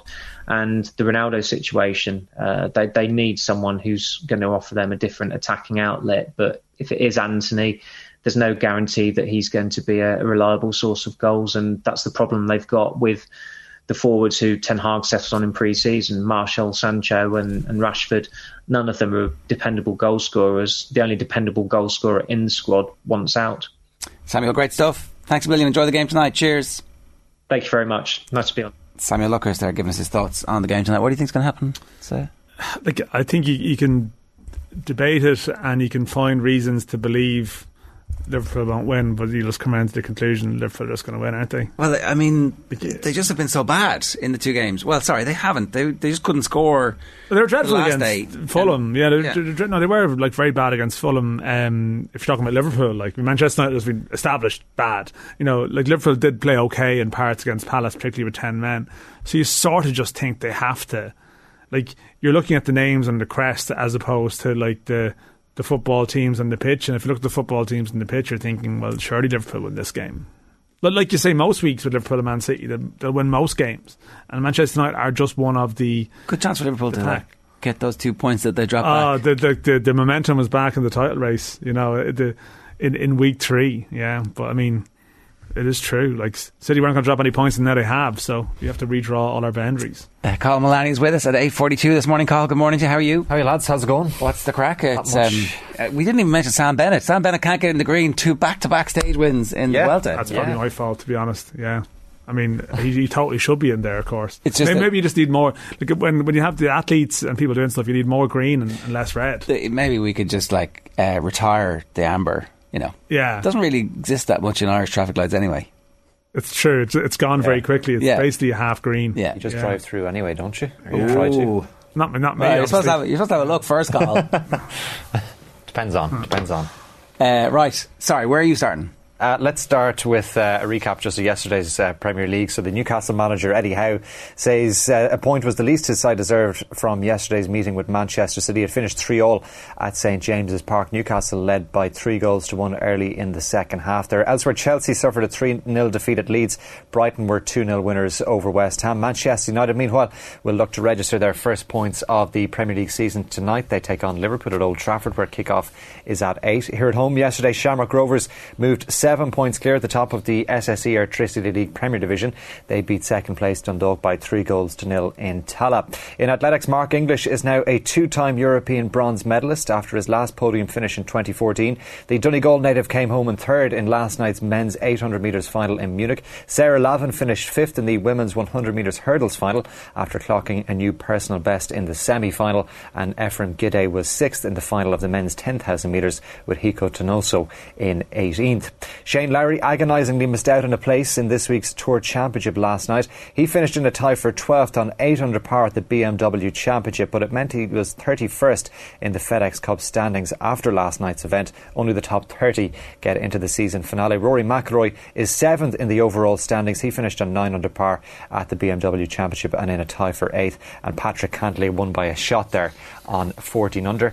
Good news for Pádraig Harrington. He's celebrating another Champions Tour title. He carded a final round of 5 under par 67 to land the Dick's Sporting Goods Open every week. I actually had no idea about that. Like, it's just that the Champions Tour sort of exists in a place where it just exists a little below the news cycle, but Harrington is just every week. I mean, I'm not sure he's not quite at the stage where he's making more money from that than he did in his career, because he did play in that high earning time. I mean, a decade ago, guys were making more money in the Champions Tour than they ever did. Yeah. In their life, whereas the post-Tiger era money was pretty good, right? Yeah. I don't think Harrington's collecting checks that he didn't I'd say they're still pretty meaty. I'd say they're substantial. Yeah, they're meaty, but I think for Harrington it's more about the competitive element. He just loves competing, and obviously you've got the major championships and the Champions Tour as well. That's his second title of the season, I think.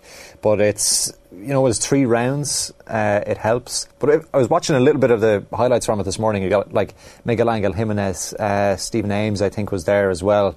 It was quite a good standard. Yeah, quite a good standard. 315 grand Harrington won. For it's not to be sniffed at. No. For his week's work. Like, is this his 3rd title this year, including the major? Or did he win a US Open? Yeah. So he's had a really good season. But it's for a guy like Harrington, I think it's just to get the competitive juices flowing week on week. It's a big thing, because realistically, a lot of those guys can't compete in terms of driving distances and stuff with the guys on the regular tour. Darren Clarke is back too. Yeah, because Clarke was the Senior British Open, right? Yeah, he won that. And I don't know, would people have thought him less likely to succeed? You can see with Harrington's mentality why he would keep going.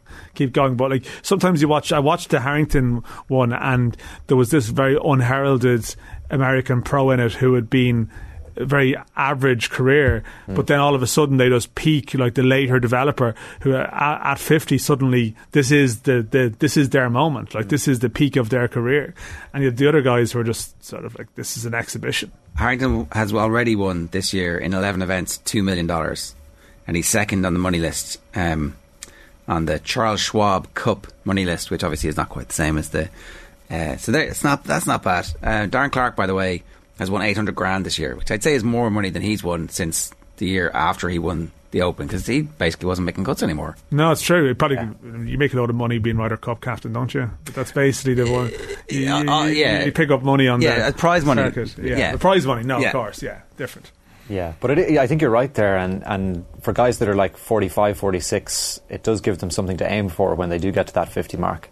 To try and stay that little bit more competitive. But fair play to Padraig Harrington. He was 3 shots clear of Thongchai Jaidee in second last night. In the cycling, just to mention, Sam Bennett, of course, holds the green jersey in the Vuelta a España after 3 stages of the race. He took his second victory of this year's event with yesterday's sprint finish. That made him only the second Irishman after Sean Kelly to win 10 stages in Grand Tours. The riders are taking a rest day today and return to action tomorrow.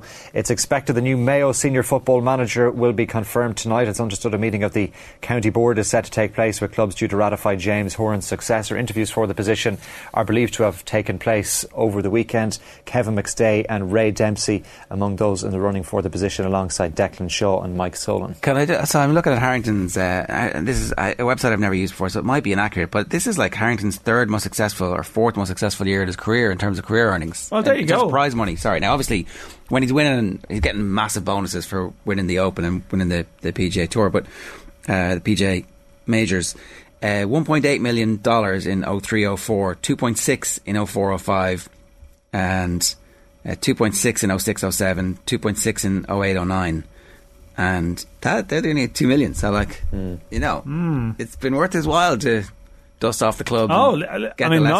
Financially, it's absolutely worth it. Bernard Langer went in and he's probably one who probably made more money, I'd say, on the Champions Tour than he did. Langer finished 6th, joined 6th with Darren Clarke yesterday to pick up 70 grand. He's still going, Langer. He's just like, he's still churning it out every week. He's just like, his current account is in thriving. Tied 6th. Thriving. Finished with a 68 for 71 grand. Thanks very much. Yeah. It's a nice way. It's a nice way to live. God, I tell you, that's. I was just going to say. You must be thinking about this. I'm going to aim. I've got a. You can properly golf, right? Okay. He's a golfer. No. Yeah. Not Champions Tour level. Well, I've got. How many years have you got to get to 50? 22 years. You just want to peak at that stage. 22 years. Practice 5 days a week. Be ready to go. You'll have your 10,000 hours done in no time. Yeah. Yeah. I tell you, for that money, might be bad. One good finish. Just need to go into the bar the night before, buy a couple of drinks for the lads. They'll totally switch off. They'll be relaxed, Yeah. Time to strike. Right. Let's see. Anything else? And just to mention the Mayo manager's job, and then there's racing in Ballinrobe this evening. 1st of 8 there goes to post at 4:30. But it should be interesting to see who gets the Mayo job. Yeah. So what time do you think we're going to get it? Well, they reckon there's a county board meeting tonight at about 7 or 8. It'll have leaked before that, surely. I'm not sure. I think they're determined that it doesn't leak. Okay. That's the sense that I get. Twitter's aflame, as you would expect. Yeah. So. It's going to be very interesting, but I think the quality of candidates that they have for that job is fantastic. And clearly it's going to have a knock-on impact on other counties who are waiting to see who falls out from who's available. Yeah. There was talk that Stephen Rochford was being linked with possibly Roscommon. I'm not sure what the lie of the land is there. There hasn't been much talk about the Roscommon job. Pat Flanagan, I think, is in the mix there as well. And obviously Donegal, there's been nothing on the Donegal job. No, that's quiet, and that's the one I think is probably most linked. So we shall see, and we'll obviously be talking about that in more detail on tomorrow's show. It's 8:50. A reminder, OTB AM, brought to you live each morning with Gillette Labs for an effortless finish to your day. Let's cross over now. We've heard from the Manchester United side of things with Samuel Luckhurst. It's time for us to get the Liverpool view ahead of this game tonight. Phil Thompson joins us. Phil, we're live. Good morning to you. How are you getting on? Good morning. Very good. A little bit late getting in this morning. Flight was delayed from Tenerife, but looking forward to our chat this morning. Tell me, what's your level of expectation for a big performance from Liverpool tonight, given the stop-start nature to the season that they've had so far? Yeah, I think our boys are going to be up for it. My worry is Manchester United will turn up tonight, and you know that for how long depends on how the score goes. But I'm quite sure, listen, it's football. Manchester United, it's still, I don't care what people say, it is the biggest fixture in world football. No matter where the teams are positioned in the league, they'll be up for it. They'll be absolutely flying. That first 15, 20 minutes is going to be incredible. But I feel our lads are up for it as well. To talk about the two draws, being 4 points behind City. We see what this Premier League's like with Manchester City's game yesterday. So I am looking forward to it. I'm up for it. I think the players will be as well. The two performances haven't been the same, I don't think. The first game, they weren't very good. The second game, they were good but couldn't score. And that's different, right? Because you can... Agree. No, without a doubt, it's a fair point. And I think I spoke to you, didn't I, after the Fulham game? And it wasn't good. There was a lot of complacency in there. But the Crystal Palace game, if people seen that match as I did, it was very, very good. You're quite right. We just could not score. You always run that risk because you have so much of the ball. You play that very high line. A good ball, a through ball can cut your open, and Zaha put it away really well. But the overall performance was very, very good. It's just, it was one of those games that we've all seen, guys. But if we turn up and we have that again, Man United, they're under a little bit of pressure, aren't they? A lot of pressure. I think they're going to have a go. And that means that they're going to have to come out a little bit. As we've seen with Fulham did have a go, but Palace sat back, defended deep.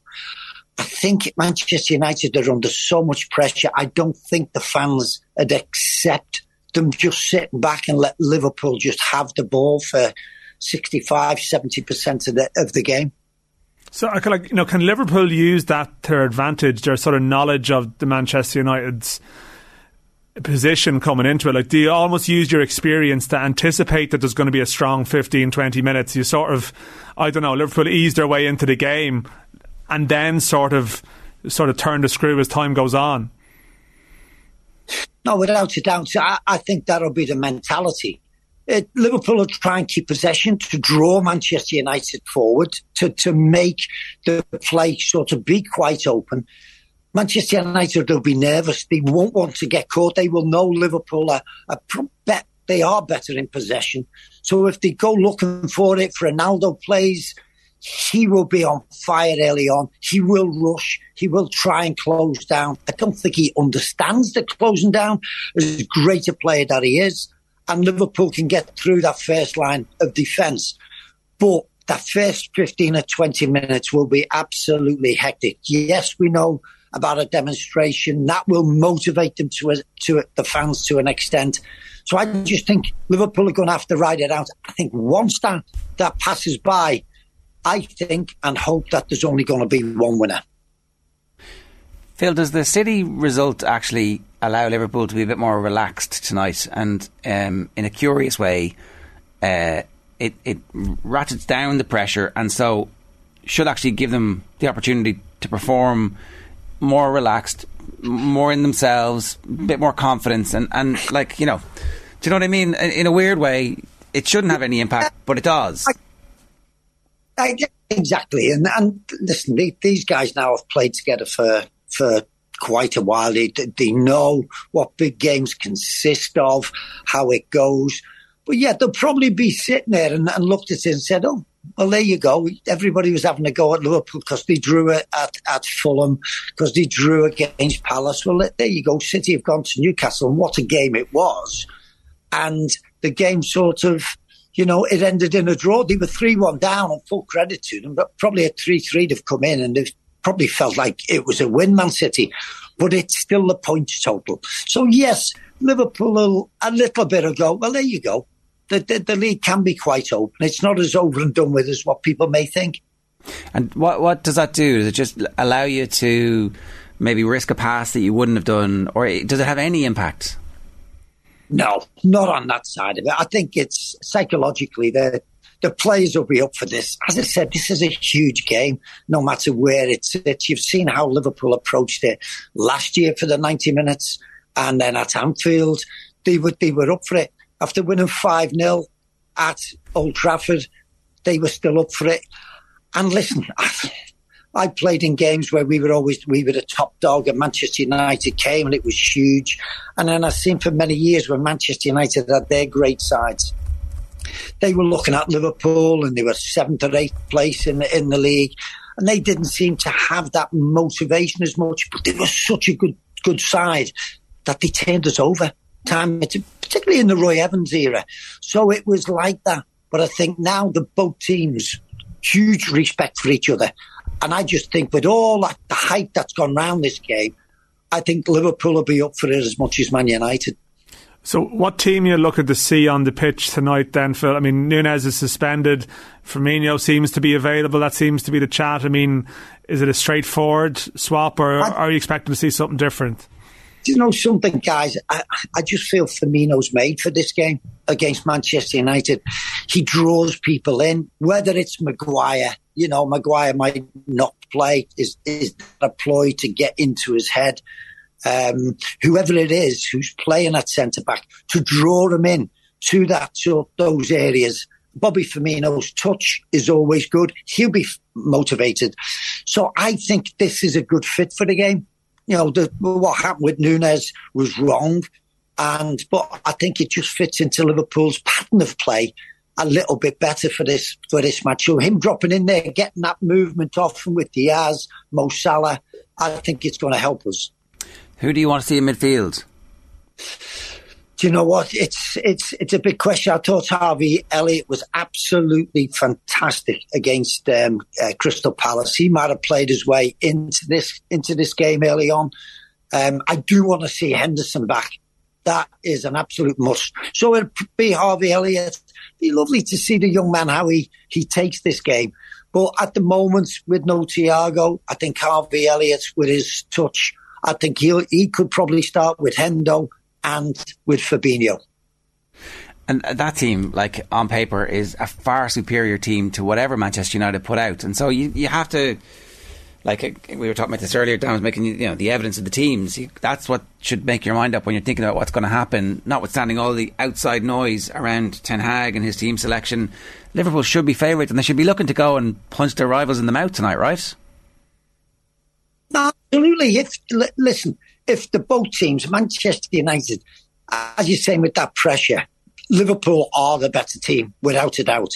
If we play our proper game, if Manchester United come out and have a go and they try, because that has been one of the main problems. They don't know whether to stick or twist, to try the high press, which they've not been very good at and don't understand it, for 90 minutes. And if they try and come and have a go and go toe-to-toe, they know they could get hit. But then they know the fans will be demanding. Then if they're doing that and reluctantly people are stepping out, Liverpool will cut them to bits. That's what I'm saying here. The early pressure from Manchester United after 15, 20 minutes. If Liverpool ride that, don't concede a goal, because the goal will only motivate Manchester United then till half-time. I just see Liverpool running out. We will play our normal game. We won't change. And we can keep possession for fun.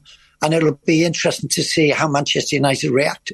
I know you're making the point about the potential for whatever happens pre-match outside, and that feeding into the team's desire to go out and be aggressive and try and do something. But we were talking earlier on about the game that Solskjaer picked 3 at the back and defended, and they got a draw in 2019. Does it, if you're the Man United manager and you're desperate for something here, maybe you pick 3 centre backs and you go ultra defensive. It's at Old Trafford, and that is the problem. Ollie can try and do that, and he was in a difficult position. And you think, what way do I go here? And if I sit back, it doesn't add up. At this moment, Manchester United, I think, are in that difficult position. What does Ten Hag do? Does he say, right, we're going to go for it? I don't think they have the players to do the high press. And I just think they're in such a difficult mode that will impact the way they play. They know what the fans are like. They know there'll be the problem with the demonstration and what guys that comes, and that they were hoping that if Rashford plays, Rashford absolutely turns up. If it goes his way, he'll give 90 minutes. He'll be dashing everywhere. If it's the Marcus Rashford that we've seen for the last sort of 9 months, if it goes wrong after 15 minutes, a lot of the players can disappear. Did Liverpool, if you're a Liverpool defender, do you want to see Ronaldo's name on the team sheet tonight? In the context of what you mentioned there, he maybe not be best suited to the sort of the pressing that they might need to do. So I don't know. It's a strange one to be thinking it that way, but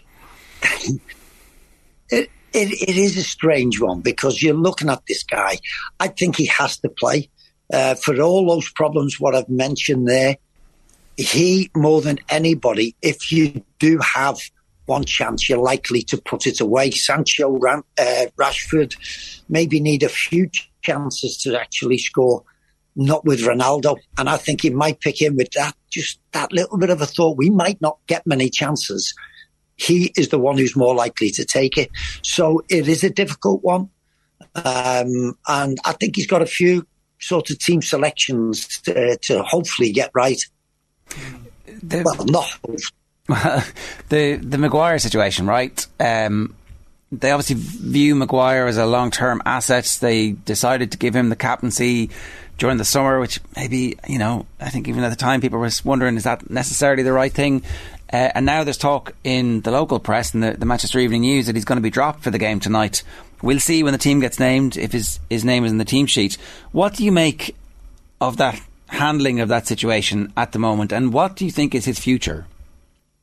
I think it's very, very, very difficult. I think at the moment it's hard for him to get out of this rut, isn't it? Harry Maguire likes to defend deep. Harry's not the greatest of pace, and he likes to sort of get the players around him, play what they call a low block. He's more than happy to sit on the edge of his box and play that way. That is not the nature of this modern game as we're seeing it. It's all about pushing up, pressing as a unit, the defence pushing close to the midfield to the forwards. Harry doesn't like to get caught out. And I think he knows that, which is creating a problem with his mind. He is a good footballer. He is a fine player, but he is in that predicament. I would think at this moment, as good a player he is, if there was a big offer on the table for him, I think Man United Ten Hag would take it because that would sort his problem out. And I would think that Harry Maguire would think, I need a new start. Maybe a new way of playing will suit my game, because he struggled for quite a bit. Always played well for England, I have to say, because I think he is a fine player. But in this modern day, with his lack of pace, he too often gets caught out. And his confidence is absolutely at a low ebb. All the talk won't do him any favours. Having said that, Ten Hag might have called him in and going, a couple of days ago, listen, son, don't tell anybody, but you're playing. All the flack that you're getting, you have my trust. And that might help him tonight. All right. Phil, give us your prediction for tonight. What do you think is actually going to happen? I see it. The way we've started defensively, I see us conceding, but I think we will run out 3-1 winners. Enjoy the game, Phil. Great stuff. Thanks a million. Cheers. Lovely to that out. You too. So Owen Sheehan's at that game tonight for us, and we'll be reporting in the aftermath about the pre-match, and then obviously whoever we can talk to afterwards as well. It's an interesting game. Yeah, I mean, like, and sort of Phil makes the point there. There is always that thought, like, that you're galvanised in some way by the players. That is, Manchester United players are in some ways galvanised by the atmosphere and the sense of occasion, and it's Liverpool, and that's true. It can happen. Like, I've seen it over the years, say big Ireland games at the Aviva or something, where teams under the pressure, the manager's under pressure, and you generally find that they will start a game well, but it doesn't sustain for 90 minutes because it's sort of, it papers over cracks for a period of time. It's very hard to paper over those cracks against a pretty relentless opponent for 90 minutes. And this group, we have seen fail every test that they've had over the last 4 or 5 years. Unless they somehow score early. I mean, I know there also have been games where they've scored and haven't won as well. But, you know, if you suddenly have something to hold on to, and it sort of plays, it sort of somehow manages to switch the pressure towards Liverpool, or like, this team is terrible, we should be beating them. Let's force things that we shouldn't be forcing here. But you sort of know from the quality of these top sides, the top two sides, they generally don't do that. Like against Fulham the opening day, they actually looked a bit gassed. They just looked flat and stuff, you know. And they seem to get a little bit of that spark back against Crystal Palace. So you're sort of assuming. I think Palace are quite good. Yeah, no, they are. That's decent as well. Yeah, no, and they also had. We probably didn't get into it big time with Phil. He mentioned it at the end defensively. I mean, you could see the Palace goal, and that Liverpool, the way they play, are sometimes susceptible to a team that can break really well against them. But you're talking about Manchester United. This is my point about you assume Ronaldo plays, but you know, would you like an on-song Rashford or someone breaking against that type of team? Of course, on-song is the key sort of phrase there. Absolutely. One of the things that we didn't talk about yet so far at the weekend was West Ham yesterday being beaten at home by Brighton. Brighton have started the season really well. They look like they have a recruitment policy, an ability to generate funds, a good progressive young manager.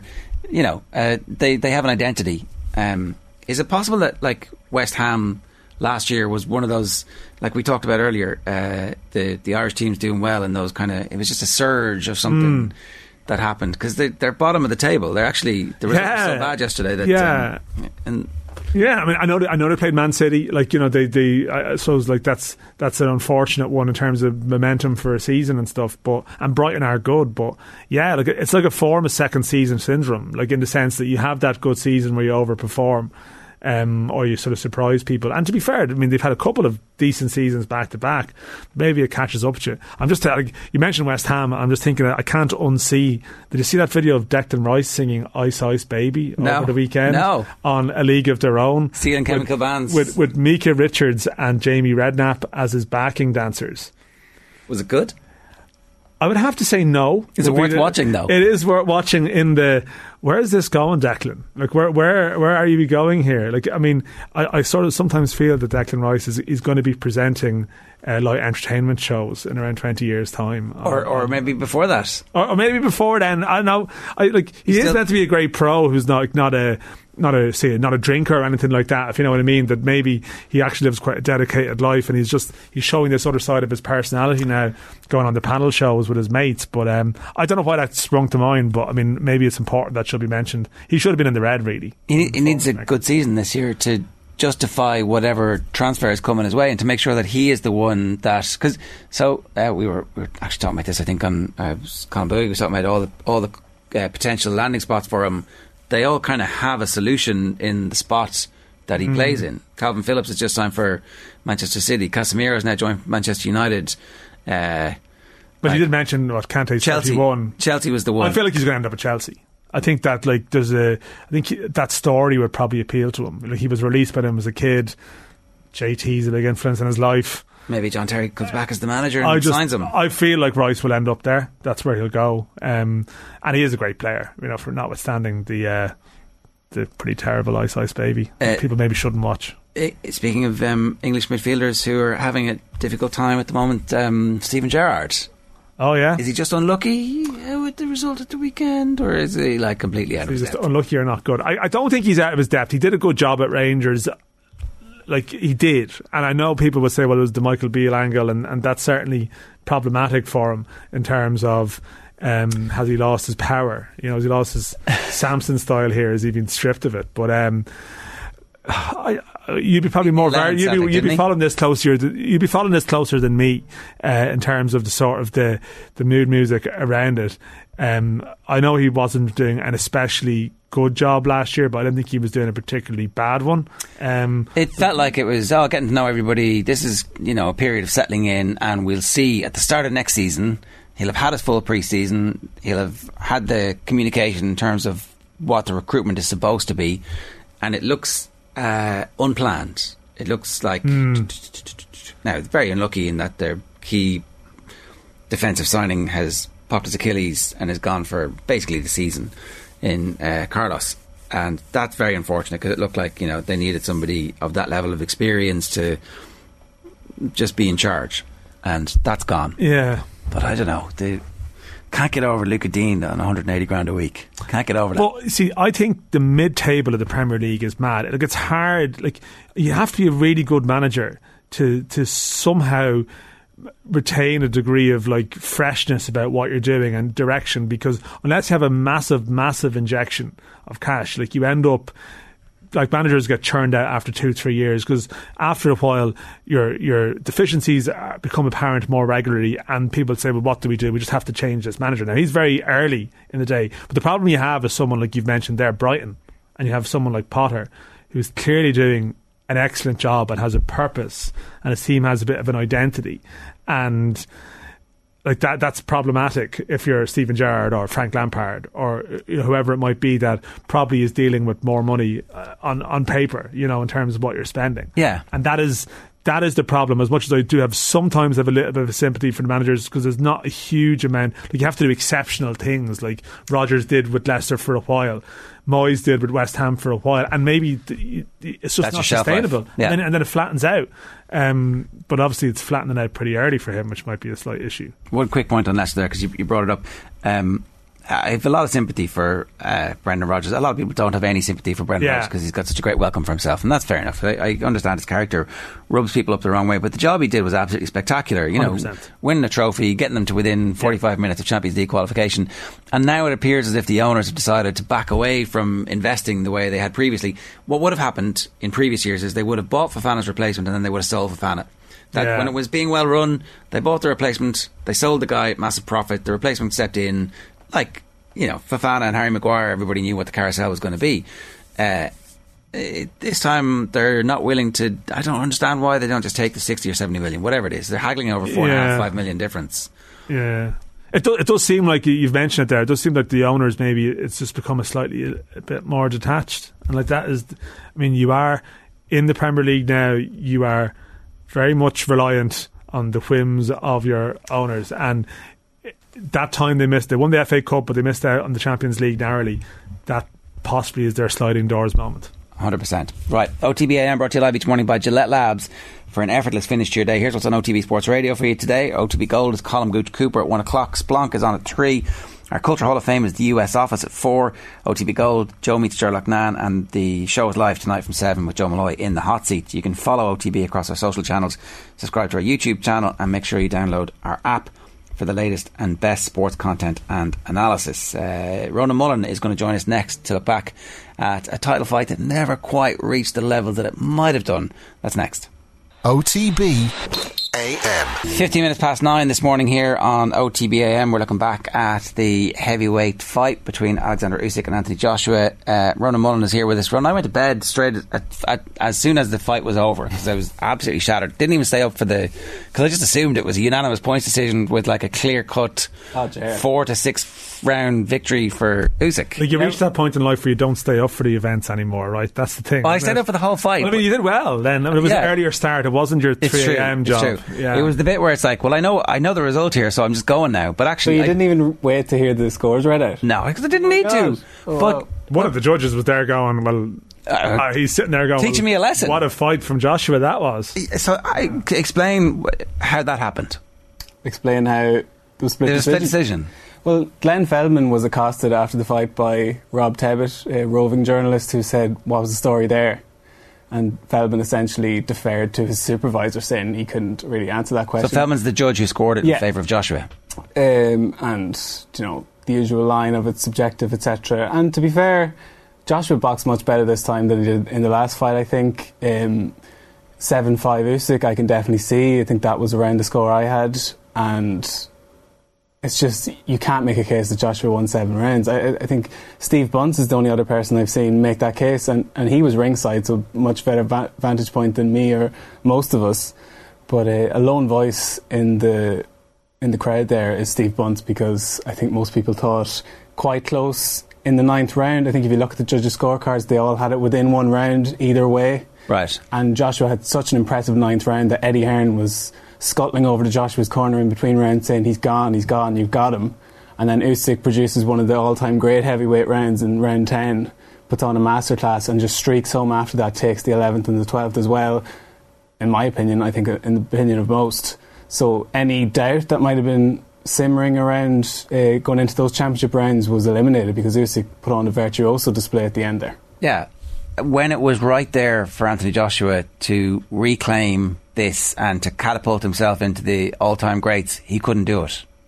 No, and it's tricky. We did the pre-fight breakdown with Eric Donovan and Declan Taylor, and all of us picked Usyk by stoppage because we thought Joshua would throw caution to the wind and just get caught with a check hook or something on the way in.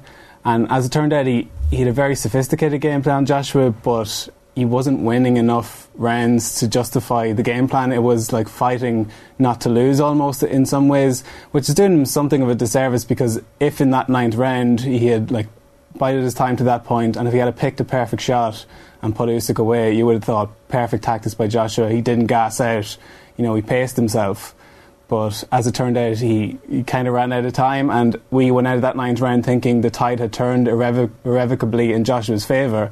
And as it turned out, Usyk was the one who came out in round 10, and Joshua had basically given his best shot in that round 9. Yeah, the start of round 10 was the bit where he could have pressed home some kind of advantage, but actually he just allowed Usyk to regain his life, and as a result of that, Usyk took massive confidence in the fact that the storm was over. Exactly. I think Joshua, in some sort of cruel irony, his most impactful round was round 9, but as it turned out, it emptied the tank on his behalf and meant that Usyk was able to take over. But Usyk had the resolve and the technical sophistication to pick the correct punches in that round 10 and take over.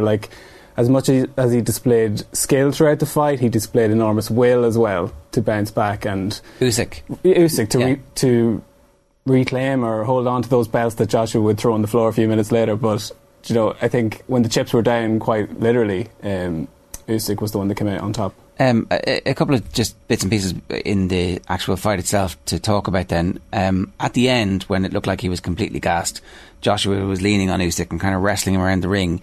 When you're 2.5, 3 stone heavier, and your opponent is essentially fitter than you are or more mobile than you are, why don't you do that from the start?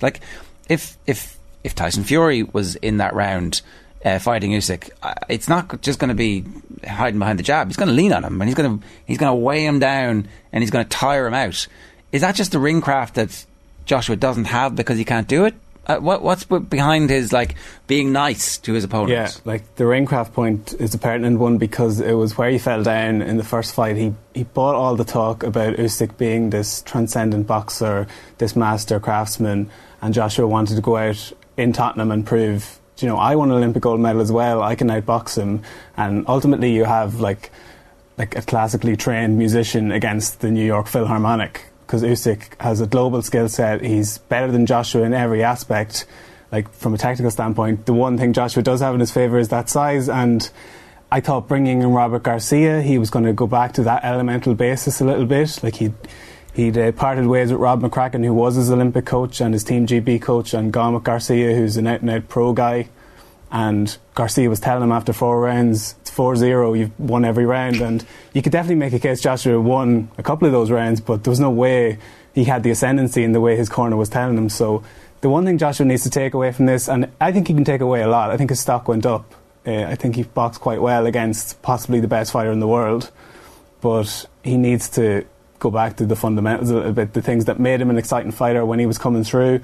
And it's going to be a bit of matchmaking now, because he's not at the dance now. It's Usyk and Fury who are going on to determine who the best heavyweight in the world is, and Joshua needs to find his way to be the heavyweight champion of the rest of the world and take on the likes of Dillian White again, or Joseph Parker, or fight Deontay Wilder. Like, who wouldn't want to see that? Like, Wilder's fighting Robert Helenius later this year, and if Wilder gets a comeback fight, and you saw the fireworks he and Fury had, throw Wilder and Joshua in there and have an absolute firefight. Yeah, what does the boxing purist such as yourself, what do they think of Anthony Joshua? Because I think there's some Kenny Egan coming up, and he would have been speaking about maybe some of the fights that were picked from on the way up, and he was maybe, I don't know, like a great story, like there was a great story, so there was always a suggestion that the story was crafted in such a way to sort of further his progression, accelerate his progression. Like, you tell me, like, has he spoken of? Yeah, it's really interesting. I put this with Declan Taylor's on the beat over there, and I'm kind of fascinated by the perception of Joshua, because that there is, as with most things in life, it's polar opposites. You either fall down on Joshua's a hype job, never had it, or he's, underrated, he's actually a really good boxer, and there's no room for the grey area. Like, I think he has been manoeuvred quite well, but he has had signature wins as well. You look at his CV, he's beaten some top contenders, and I know that the timeliness of the Klitschko fight at Wembley fell quite favourably for him, and he had to come through hell to ultimately win that fight, but that was the breakout moment for him as a crossover star. So he has had big moments as well, but you go right back to 10 years ago and his first fight at London 2012, and a lot of people in the attendance would tell you he was quite fortunate to get the nod in that opening round, and then lo and behold he goes on and wins a gold medal in his hometown, and the sky's the limit thereafter. Eddie Hearn sees dollar signs, and that's what they cashed in on ultimately. So he's at a really interesting juncture now. I think he's lost 3 of his last 6. So I do think that legacy is interesting, right? Because I saw somebody talking about, he saved boxing on Twitter, and then getting absolutely hammered by everybody for like, wow, boxing existed. It's like the Premier League kind of thing, right? But actually, there's a genesis of truth in the fact about the heavyweight division in particular. We'd stopped watching, the common sports fan had stopped watching heavyweight boxing when the Klitschkos ruled the division and were fighting in small halls in the middle of Europe against no-marks who never had a chance of beating them. And then, actually, I know you're saying it's the end of the Klitschko career, but somebody had to come and take it. And actually, well, Fury did it first, but I think Joshua put the exclamation point on it. Like, Fury went over to Germany and basically neutered the Klitschko ascendancy, whereas Joshua put the final point on it with the knockout and the nature of it. But was it also during the period where Fury was effectively in retirement, and so it looked like there was nothing there, and at least brought a massive surge of public interest to it again, where we are supposed to be interested in this, because it is incredible theatre, and it's like absolutely brutal as a sport. So it's great to watch. Yeah, I think his role in helping to repopularise the heavyweight division is something that stands in his favour. Yeah, but like, what's going on with him afterwards then? Because this is the thing, like he became a celebrity and got loads of money. Yeah, but I mean, I'm saying that after the fight the other night. After the fight the other night, because it's sort of, you're talking about legacy and sort of all this the power of the personality. And yet it seems there's this other sort of side to this fight, which is, I mean, he's doing the old social media apology the day after, which is never a good thing. Yeah, I don't know if it was his own crafted line, but he said something like, I was battling my emotions, I was battling Usyk, and I lost both. So it's a good line. It was a very good line. When you put it in that kind of context, or put yourself in that mind frame, you can kind of see, after 12 rounds of concussive punishment and apparently crazy temperatures in that arena, the dehydration levels, I think, from both fighters, they both mentioned it after the fight. So that conflicts, or that combination of factors, I think you can kind of see why someone wouldn't be thinking overly clearly, but that was kind of the extreme of that, where he was quite incoherent. And I think if you could take that back, needless to say, he would. The thing with the belts, almost, I think he was told on his way back to the locker room, that wasn't great, maybe you should go back and apologise. Kind of escalated from there. So yeah, I think unfortunately for him, he's going to become a meme for the foreseeable future, and I think it's probably in his best interest to get back in the ring and maybe move the story on if he can. The sweating in the ring was so bad that they had to stop the fight a couple of times to dry down the ring itself, and was it Joshua was getting wiped down, or was Usyk was getting wiped down there? Like, yeah, it had been problematic earlier in the night as well, so maybe we shouldn't be having fights in Saudi Arabia. Yeah, there's a plethora of reasons why we shouldn't be, but that's sporting hotbed. Very hot. It turns out it's too hot. Yeah, you know, just sometimes it can be too much, and it can have an impact on stuff like this. But I wonder, Fury Usyk, as I mentioned, is the go-to fight now, but I think it probably would sell out a stadium in the UK. Does it have the raw box office attraction to go to Las Vegas or New York? I'm not sure. So there's a very good chance it's going to end up back. Much better for our bedtime if it doesn't go there, I have to say. Yeah, that's really going to test you. That's going to test you when it goes to 4 a.m. No, it's too late. Just record it. So I think there's a very good chance it'll end up back in Saudi. And is Fury going to take that fight? Presumably he will, because he's already kind of talking about Usyk being a bum, which is, that's cold for Tyson. I'm back, baby. Yeah, a week later, fresh from retirement number 89, he's back. And so you think it's inevitable that fight will happen next? Well, Fury can't be seen to, on one hand, be saying I'm the best heavyweight of this era, I'm the best heavyweight of all time, and then dodge the best contender. Like, Usyk has a very like, you look at Joshua, or you look at Fury's resume, he obviously beat Klitschko, and that's incomparable, I think, given where Klitschko was at that time. But then his best win, aside from that, is Wilder. And Usyk's just beaten Joshua twice, so he's beaten the other guy in that little trio. So I think Fury has to beat Usyk to basically copper fasten any notion that he's the de facto number one. I think as things stand, you'd have to give him that crown if he actually does firm up that unretirement. But it's a fascinating fight. Like, I have to give it some thought, because you've got two absolute otherworldly technicians here, and Fury's got the size, and boxing's rife with adages, but one of them is a good big one beats a good little one, and they're two very good ones. But Fury has that size, and it could be difficult to look past that ultimately, because he knows how to use that size in a way Joshua doesn't. Yeah, that's the bit that you think would put it in his favour. Now, in retrospect, given what we've just seen, surely Tyson Fury is thinking, why didn't I take the 100 million payday and fight Joshua and have a trilogy with him, because I would have beaten him 3 times. Yeah, I think that fight will come to pass eventually. Joshua could lose his next couple and still the Fury fight would make money, because for all that Joshua could be dismissed in certain quarters, skill set wise, he has got power, and in the heavyweight division that is an equaliser, and Fury might just lapse at some point in the fight and give Joshua an opening, and you just never know.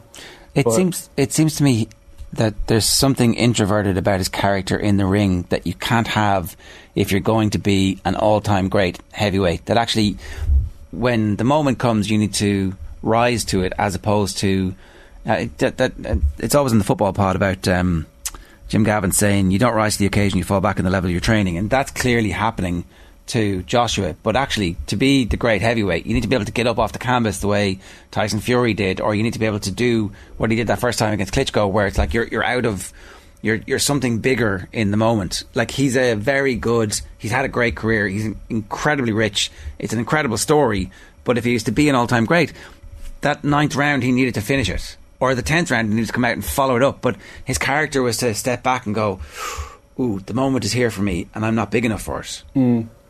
Like, it's irrefutable. You look at parallels in the past, and I mentioned Klitschko had his adversity early in his career, a little bit more gung-ho in the first third of his career when he teamed up with Emmanuel Stewart. It was more safety first, belt and braces, but he wasn't afraid to put opponents away either. And then Lennox Lewis had those bolts from the blue defeats, and did get a bit more measured in his approach. But again, like, if he saw an opening to end a fight, he ended it. And I think you can't dismiss the fact that Joshua is not the same fighter as he was before he got knocked out by Andy Ruiz, because that was such a humbling defeat on all levels. Like, how could this Adonis lose to someone like Andy Ruiz, quite apart from the fact that Andy Ruiz is actually a really good fighter, but it just the optics were bad. Any notion that Joshua was this perfect specimen in the non-boxing circles was gone after that, because he lost to this guy who looks like a schmuck. And then when he beat Ruiz in the rematch, it was quite uninspiring. There were many flashpoints, and then every fight thereafter there's been an absence of jeopardy and a certainty of outcome, I think, in how he went about things. So I think, as I said at the start, I think he needs to go back to the elemental levels a little bit. I think a Dillian Whyte fight would give him the eye of the tiger back, because if you go back and watch their first fight, it wasn't so much a boxing match as just a fight. So I think that could be the one that recaptures it for him if he goes that direction. Okay, so that's his future. How quickly does the Usyk-Fury fight get made? Can it happen October, November, December, or is it a 2023 thing? I think it should happen towards the end of the year. It's got as much momentum now as it's going to have. What this sport doesn't need and what this fight doesn't need is this to linger for another 12 months and the two lads to take interim fights in between, and one of them loses or gets injured and it just dwindles away. Because how many chances now have we had where two fighters have had all the belts and could have matched up? Like, you had it with Joshua and Wilder, you had it with Fury and Joshua, now you have it with Usyk and Fury. And at some stage, these two lads just need to get it on. So ultimately, I think that will happen. I think there's enough will there and enough money there, more importantly.